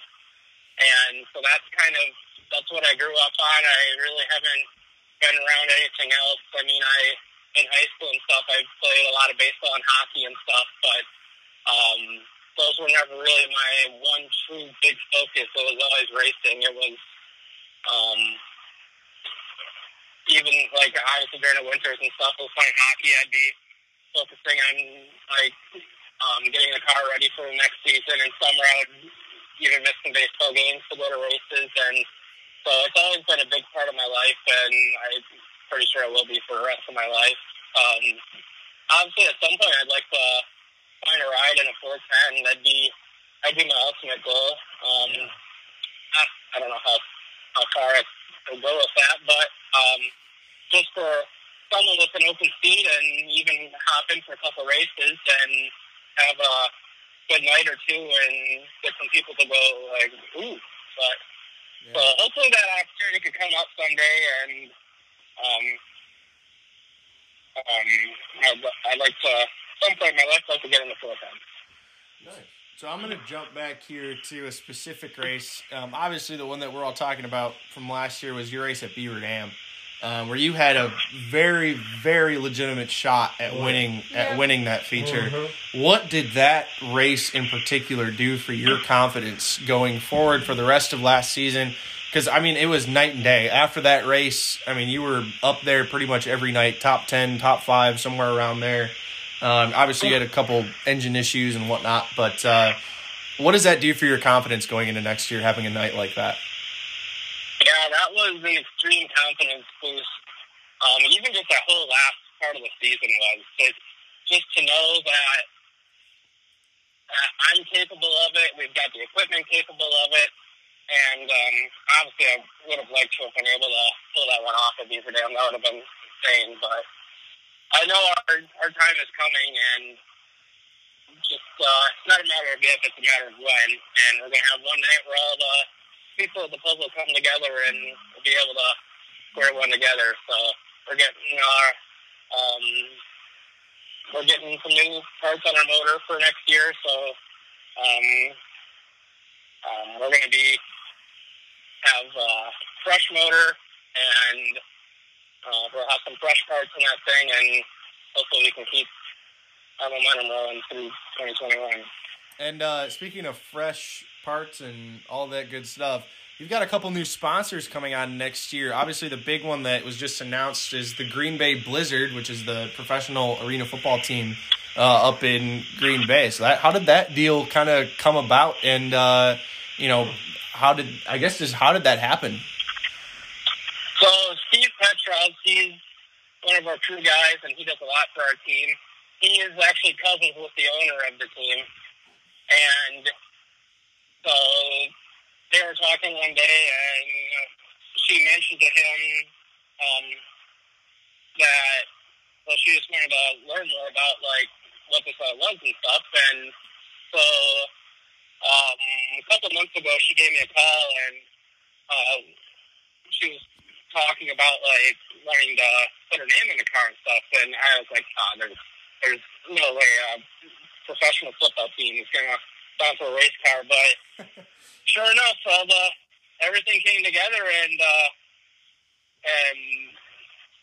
we got them on. So hopefully that can be a future thing, and we can keep going with them. That'd be pretty cool, because he's talking about bringing the car out to games and stuff before the game, have it parked out in front of the rush center, and that'll be good.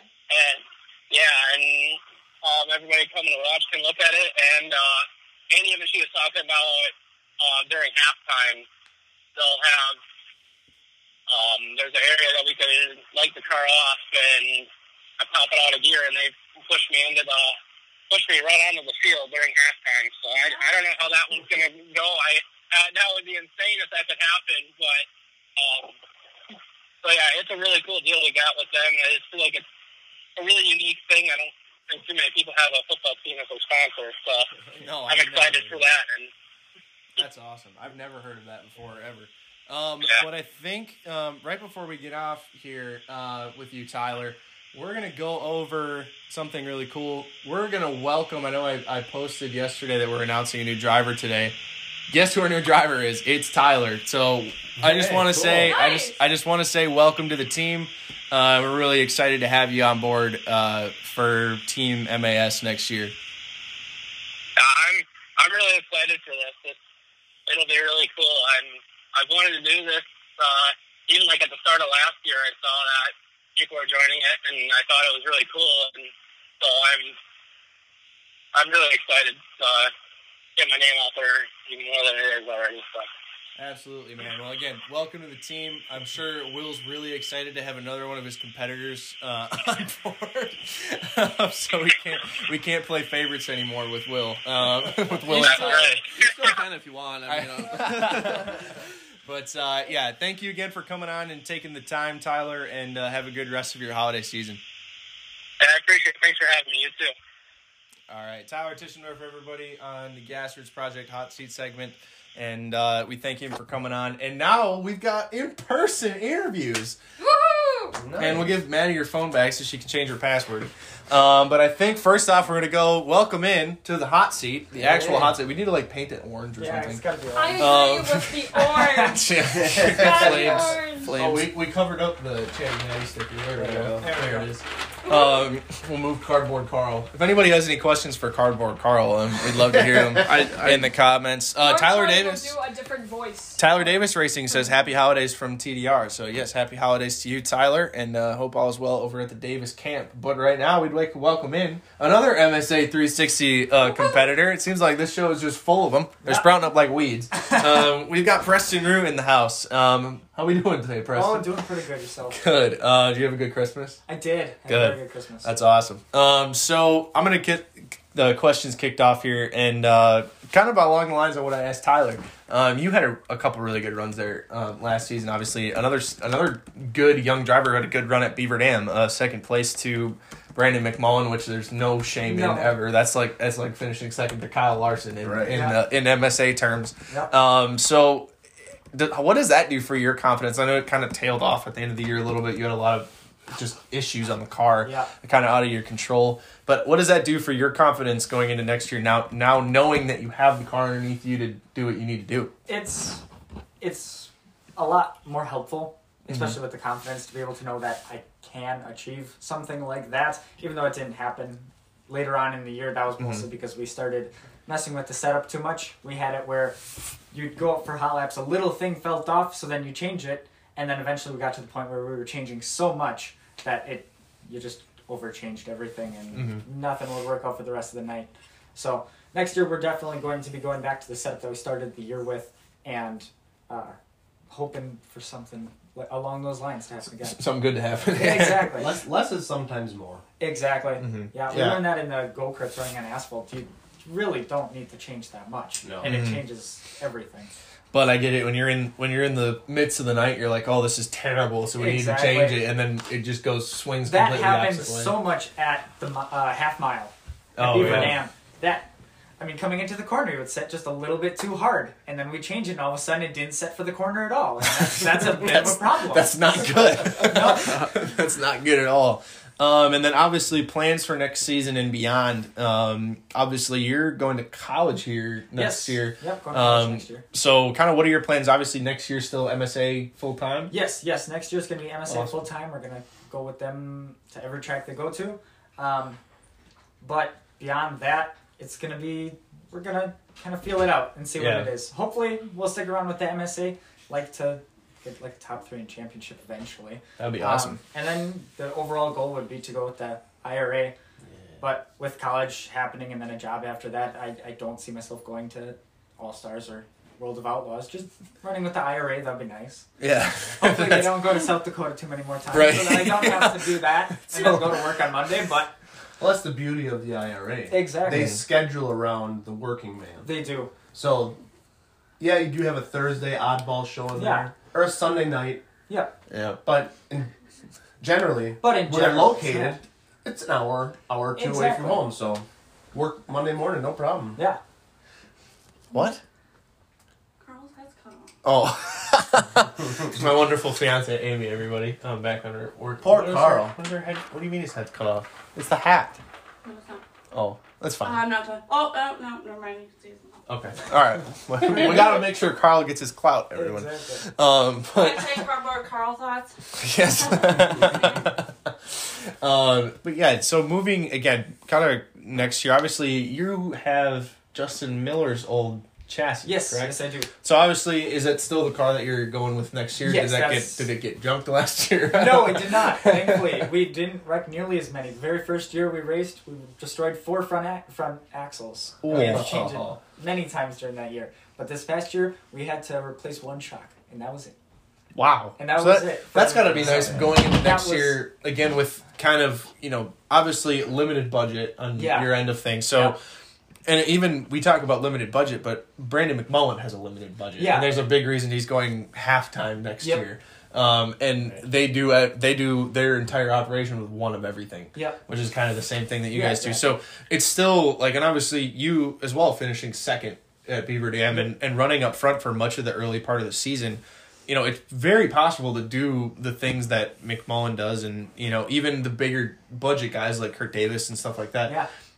They're all on the same level playing field. What do you think that says about the MSA in terms of what they've done with their motor program and stuff, and with how many cars they have, and pretty much 20 cars could win on any night? I think it really then makes the earlier part of the night more important, and it's really good that they've done that, because then it really means that anyone can go out and win, and it really makes it.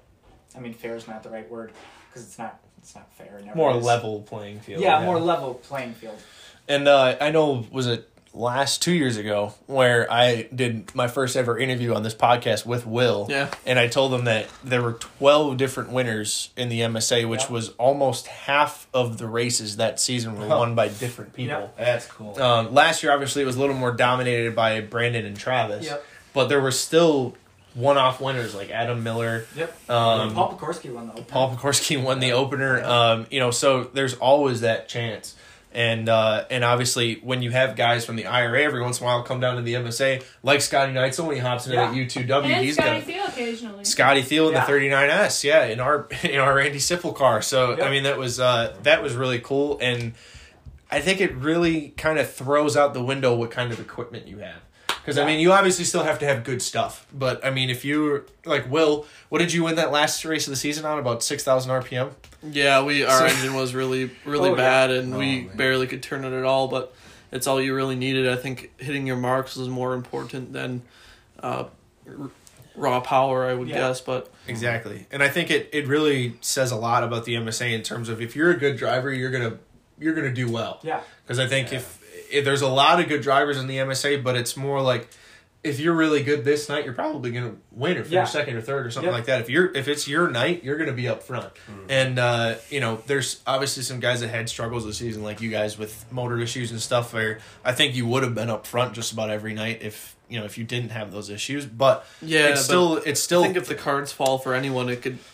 Happen in that. I mean, we saw that with Preston yourself a few nights this year, and you said that you maybe went a little too far with your adjustments, and that's why you weren't running up front. But just to show, I mean, you ran really good at Beaver Dam. You led some laps there, and I just think everyone in the MSA in general is really stepped up their game to compete with Brandon and the guys up front and Kurt and Danny. I mean, Danny, he's no longer racing with the MSA, but still. I think it's kind of the same effect that Bill had on the IRA. Yeah. Where you have the Brandon McMullins, the Kurt Davis, the Travis Arians, and stuff like that. Everybody else has to get better to compete. Exactly. And now that we've had that with the IRA, and Bill's kind of, I feel like the IRA is kind of Bill's baby in a sense. Like, I'm sure Steve Sinclair's going to hate me for saying that. But Bill has been there. He's won 10 championships. And he's forced all of these guys to get so good where these guys can finish in the top 10 with the World of Outlaws. They can finish in the top 10 with the All-Stars. Blake Neamy damn near won an All-Star race. Yep. So these guys have gotten to the point where they're basically competing against All-Star and Outlaw level talent every week with Bill there. So he was teaching them. Exactly. So these guys have been in the same series as Bill Baylog, and all of a sudden they've had to get better, and now it's to the point where they can go out and compete with the top guys from the series when they come into town. Yep. And I feel like it's the same kind of deal with the MSA. You see, I really wish that there was another series in the area or that the MSA ran the same motors as another series so we could kind of see the comparison. Because I feel like whenever MSA guys have gone up to the IRA, they've done really well. Yeah. Like when Brandon McMullen had his couple races up in there in the Bob Hood car and in the Aussie car, he made the World of Outlaws feature at Angel Park. I think people always forget about that. He made that feature in the Aussie car. Yep. And he won his heat race with the All-Stars at Plymouth the first year they were there. So he beat Aaron Reitzel. And who would have known what the finish of that race was because it got rained out before the A ever pushed off. He would have been in the dash. So it's who knows. But then obviously Travis Arians this year goes up to the IRA and finishes really well in the couple races he runs there. He had a great battle with us at Beaver Dam for 5th and 6th. And if anybody's out there listening to this who's looking for a driver, not sure how Brandon feels about this, but man, if you're looking for a driver, McMullen, man, he has potential. If you would have gave him a second season in that IRA, car, he would have had victories. He would have had victories under his belt. The fact that Brandon McMullen isn't in the IRA, and I know he's got his own reasons for not being there, and the team has their own reasons for not wanting to move up, but the fact that he's not in the IRA is so it's not frustrating, but at the same time it's like I want to see what he could do in a full, like if he had gotten that Ryan Auto car. His rookie year was stellar. It was amazing. He almost won a few races. Yep. He never wrecked anything. No, he didn't. No. The one car he did wreck was the Aussie car that World of Outlaws show. Right. That was the one car he wrecked all season. And so, I mean, or the 1/410 he's wrecked. So it's guys like that where it really frustrates me that I just want to see what they could do in a 410. You're the same way. I want this guy to have a friggin' 410 because I feel like you'd wheel the crap out of it. But Preston, I feel like you're kind of in the same boat where it's like you've been in the MSA for a couple years now. You and Tyler actually same rookie class, which is still one of the biggest rookie classes, or is the biggest. It is the biggest. I was thinking it was 12 because there was 12 full time who were in contention, and then it was 20 cars over the season where that were first car. up. Right, Yeah, once because I or think twice. Sean was in there, or technically because he ran like one race or something like that, and then there was a couple other guys. But yeah, that's it's still a really good rookie class. But then you get guys too like Anthony Nerum, who's I think looking at doing some 410 stuff this year, if not full time or something like I talked that. to him a little bit about that because we got some parts off of him. But yeah, he says he's doing. He's doing a little bit of both. Yeah.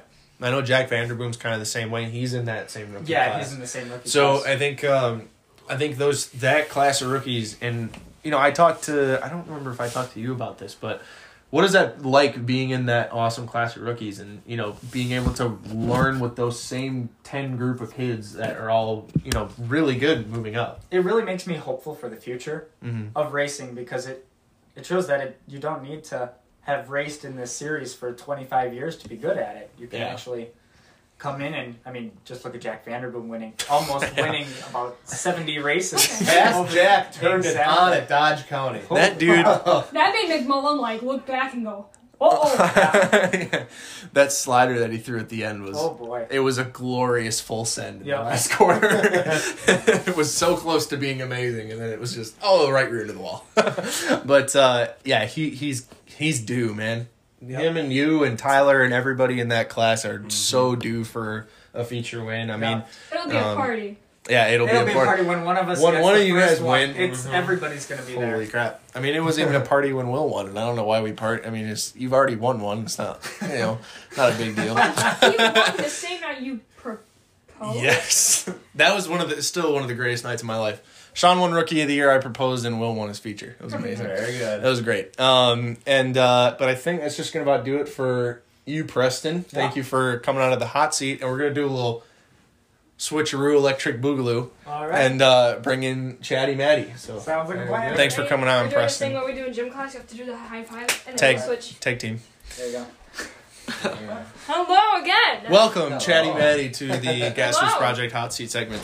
And I think, how much time do we have left? We're about 10 minutes. Oh, we should be fine. We have 8 minutes left. Oh, we're gonna blitz this. Plenty of time. All right, so Chatty Matty, update us on what's happening for 2021. I know you've got some good stuff in the works, and it seems like everybody wants to know what your schedule's like, so you can get into that. My schedule is going to be, I work at Adigami Friday nights, as I have for the past 2 years. Adigami has gladly and taken me back, and I'm really glad that they've become family to me.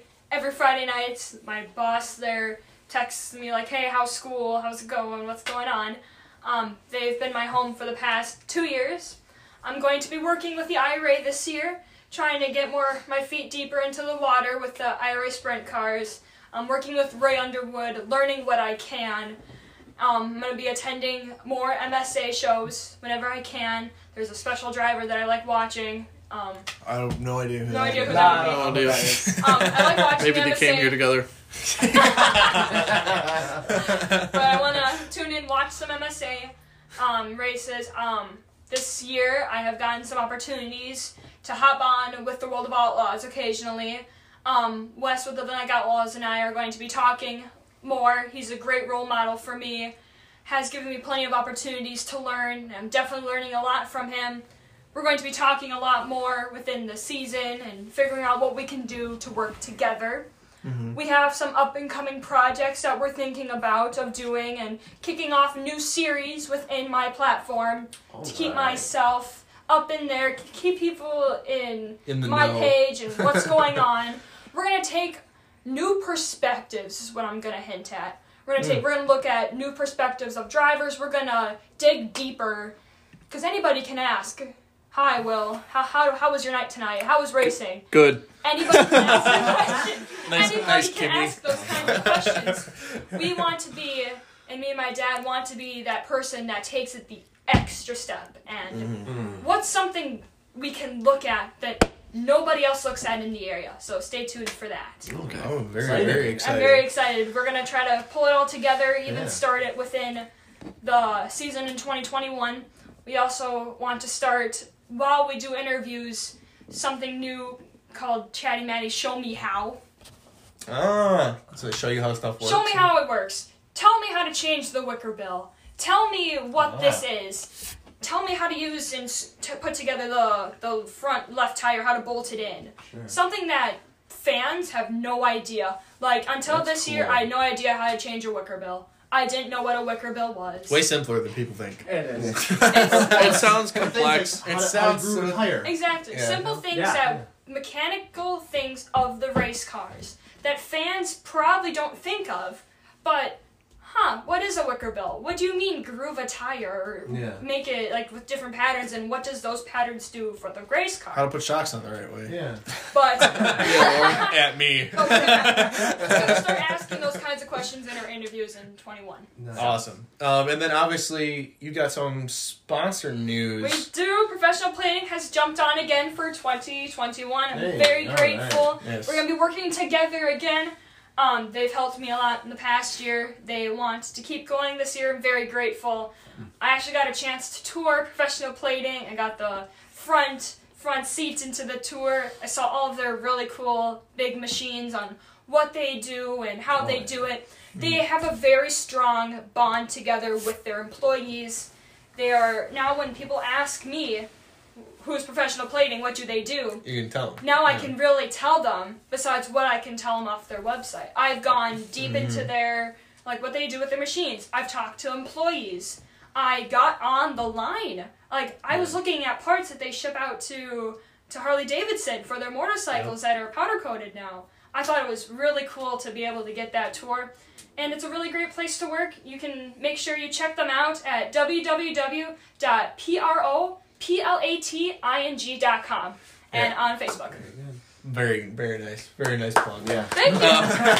But yeah, They've we seriously love. done so much for me. Yeah, we and love. pointing me in the right direction. We love Pro Plating. They've been Yeah. a partner of the podcast actually for the first 2 seasons of our show, and they've supported our E-Series and pretty much everything that we do. And it's awesome that they're so involved, and especially Larry Dietz. I mean, I love seeing him at races, and he's not a guy that kind of sits in the wings and just feeds income to people. You know what I mean? He's a guy that gets involved, and he goes to the races, walks around the pits, gets his hands dirty, and just a really, really great guy. So. It's an amazing company. Really is. They do so much for racing in Wisconsin. We couldn't do what we do in the racing world and the tracks without these big sponsors. We need to keep thanking them enough because some people don't even know what racing is. Right. And with the help of these huge sponsors and these corporate offices helping us out, giving us highlights and monetary values and just coming to the track, we need to make sure we thank them a lot more because we can't do it without them. Coming to the You're track echoing is a my big sentiments thing. exactly from earlier. We need to put out more for our sponsors. Yep. And that's why we try to do, promote everything that we can here at Midwest Auto Sports, especially when we're starting this year, we're doing weekly sponsor highlights for our drivers and stuff like that because these are the only reason that cars are able to be on the track is 1, fans, 2, sponsors. And then obviously the teams and the crews, but if you don't have the money to pay the team and the crew or buy the parts that the team and the crew can put on the car, you don't have a car. Yeah. So it's a huge deal that not a lot of people understand. But we're gonna get close. We're getting close to our limit here. Thank you for having me on once again. Yeah. Enjoy it.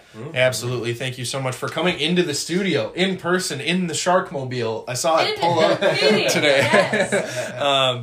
Yes. So we're gonna take a quick ad break and we're gonna come back with just wrapping up the show. We've got one thing in the rumor mill that we forgot to talk about. That's kind of a big deal. So we're gonna come back with that and then wrap up the show. All right, thank you for sticking with us through that second ad break. Obviously, very long show here today, but thank you everybody for sticking with us. One thing in the rumor mill here that we didn't talk about earlier that we kind of missed, SRX has basically confirmed that they're coming to Wisconsin. We don't know where. They put out a neat little graphic map of states, and Wisconsin was highlighted in that it was map. highlighted. So we don't know what that means. Does that mean Slinger? Where would you guys like to see him? Where would you guys want to see? I know I put out a poll earlier this week, but where would you want to see? There's a couple of tracks on top of my head that I think would be amazing. 1 would be Slinger. 2 would be Madison. Madison would be cool. They already have Silver Crown this year too. Yes. And I really want to see him on dirt.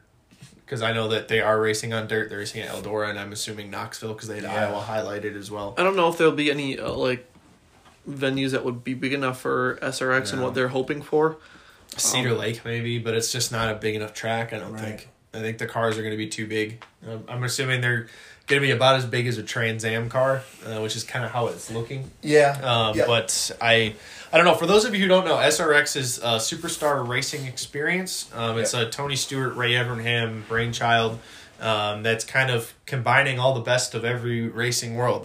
There's an F1, Mark Webber, F1 veteran race winner, is going to race. Tony Stewart, obviously. Then there's guys like Willie T. Ribbs from NASCAR fame and now Trans Am fame. Ernie Francis Jr. is like a 7-time Trans Am champ, and he's only like 22. Yeah. Which is insane. And then there's going to be some other people as well. There's Bobby Labonte. Then there's Paul Tracy, Champ Car champion. So it's gonna be pretty interesting. The cars look like a combination of like a stock car for dirt, but then also there's some Trans Am type elements with a massive spoiler, which looks awesome. Yeah, I don't think it really adds much for performance, but the guy said it looked really cool. So the entry list right now is Tony Stewart, Tony Kanaan, Paul Tracy, Bobby Labonte, Elio Castroneves, Willie T. Ribbs, Mark Webber, Bill Elliott, and Ernie Francis Jr. Yes, wow. Bill Elliott. That's an attention getter. Yes, it is. And it's going to be really cool to see where they run. I personally would like to see them at Milwaukee. I think that place needs a really big event like that to kind of bring in some more revenue. Yeah. Because I know they're racing twice next year. They have 2. ARCA Midwest Tour and the big ARCA Tour. And the big and regular ARCA. So yes. I think it's going to be good year for Milwaukee. I still think they need IndyCar back. I still want it just to be keep the history and the tradition going. It's the week after Indy. Exactly. It's always been the week after the 500, and that's the one oval I'll approve of. That and Gateway. But I think that's just about gonna do it. Obviously, no. Has anybody seen anything on Willie T. Ribbs in the last 20 years? No. I remember watching him race the Milwaukee Mile in he's funny on Twitter. Early to mid 90s when he was in NASCAR. Yeah. But ever since then, I have not heard of him. Huh. I'm waiting. They also have that one kid, whoever that is, the Trans Am guy. Ernie Francis Jr. Yeah. 22 years old, and he's a 7-time Trans Am champion. I don't even know how that happens. That's insane. Superstar. Anyway. Yeah. Yeah. Expect him to maybe see him in a Formula 1 seat someday, huh? Yeah, that would be insane. I wouldn't doubt it, though. It's good on road courses. Yeah. Obviously, Trans Am. But, I don't know, you got anything else? I don't have anything else. Happy holidays. Yeah. Happy freaking holidays. That was a good show. We've been here we've been sitting down for 2 hours. Yeah, a long one, but it was okay. A long one. And thank you guys for sitting around. We've had a lot of people come in and out. People still listening. That's awesome. And we were up at like 30-something at one point. So thank you all of you guys for sticking with us, staying tuned. And thank you for sticking around with this little bit different type of podcast this week. We'll be back to normal next week, and I think I can confirm now our guest next week's going to be Bailey Goldsberry. Ooh. Oh, cool. So that's going to be a very, very cool episode. Very excited to hear what Bailey has to say. She is going to run quite a bit of IRA stuff next year. She confirmed that on her Twitter. Nice. Possibly running for Rookie of the Year. So that would be very, very cool. Add another one to the mix, huh? Exactly. Like, we need more IRA cars next year. It's going to be a great year. And we wish you all happiest of New Year's. The next time you'll see us will be in 2021. Absolutely. So I think that's just going to do it. For all you folks at home, I don't know why I just snapped. But keep it flat out. Talk to you next week, or talk to you next year. Yeah. Yeah, and can I plug something? Oh, yeah, absolutely. Oh, yes, absolutely. If you guys have not already, give Checkered app a check out. Yes, Checkered. We're all on Checkered now. So I think it's kind of a racing specific social media app for race teams, drivers, sponsors, organizations, everything. It's really cool. And they're starting to make a splash here in Wisconsin, so. And follow Wisconsin Sprint Car Updates. Yes. yes. They are our new marketing partner, so you'll see a few things coming in the next couple weeks out of our camp on that. But otherwise, it's just for anybody, a great supplement for your Facebook. Mm-hmm. Yeah, we're on Checkered at Midwest Auto Sports. I think Will has a Checkered account now as well. Yep. He played some poker last night and won some money, so he made one. And even though it's free, I don't know why I even that's not an analogy to use. I think I've been sitting here too long. Yeah. But anyways, talk to you guys next week. Keep it flat out and Bye. Yeah.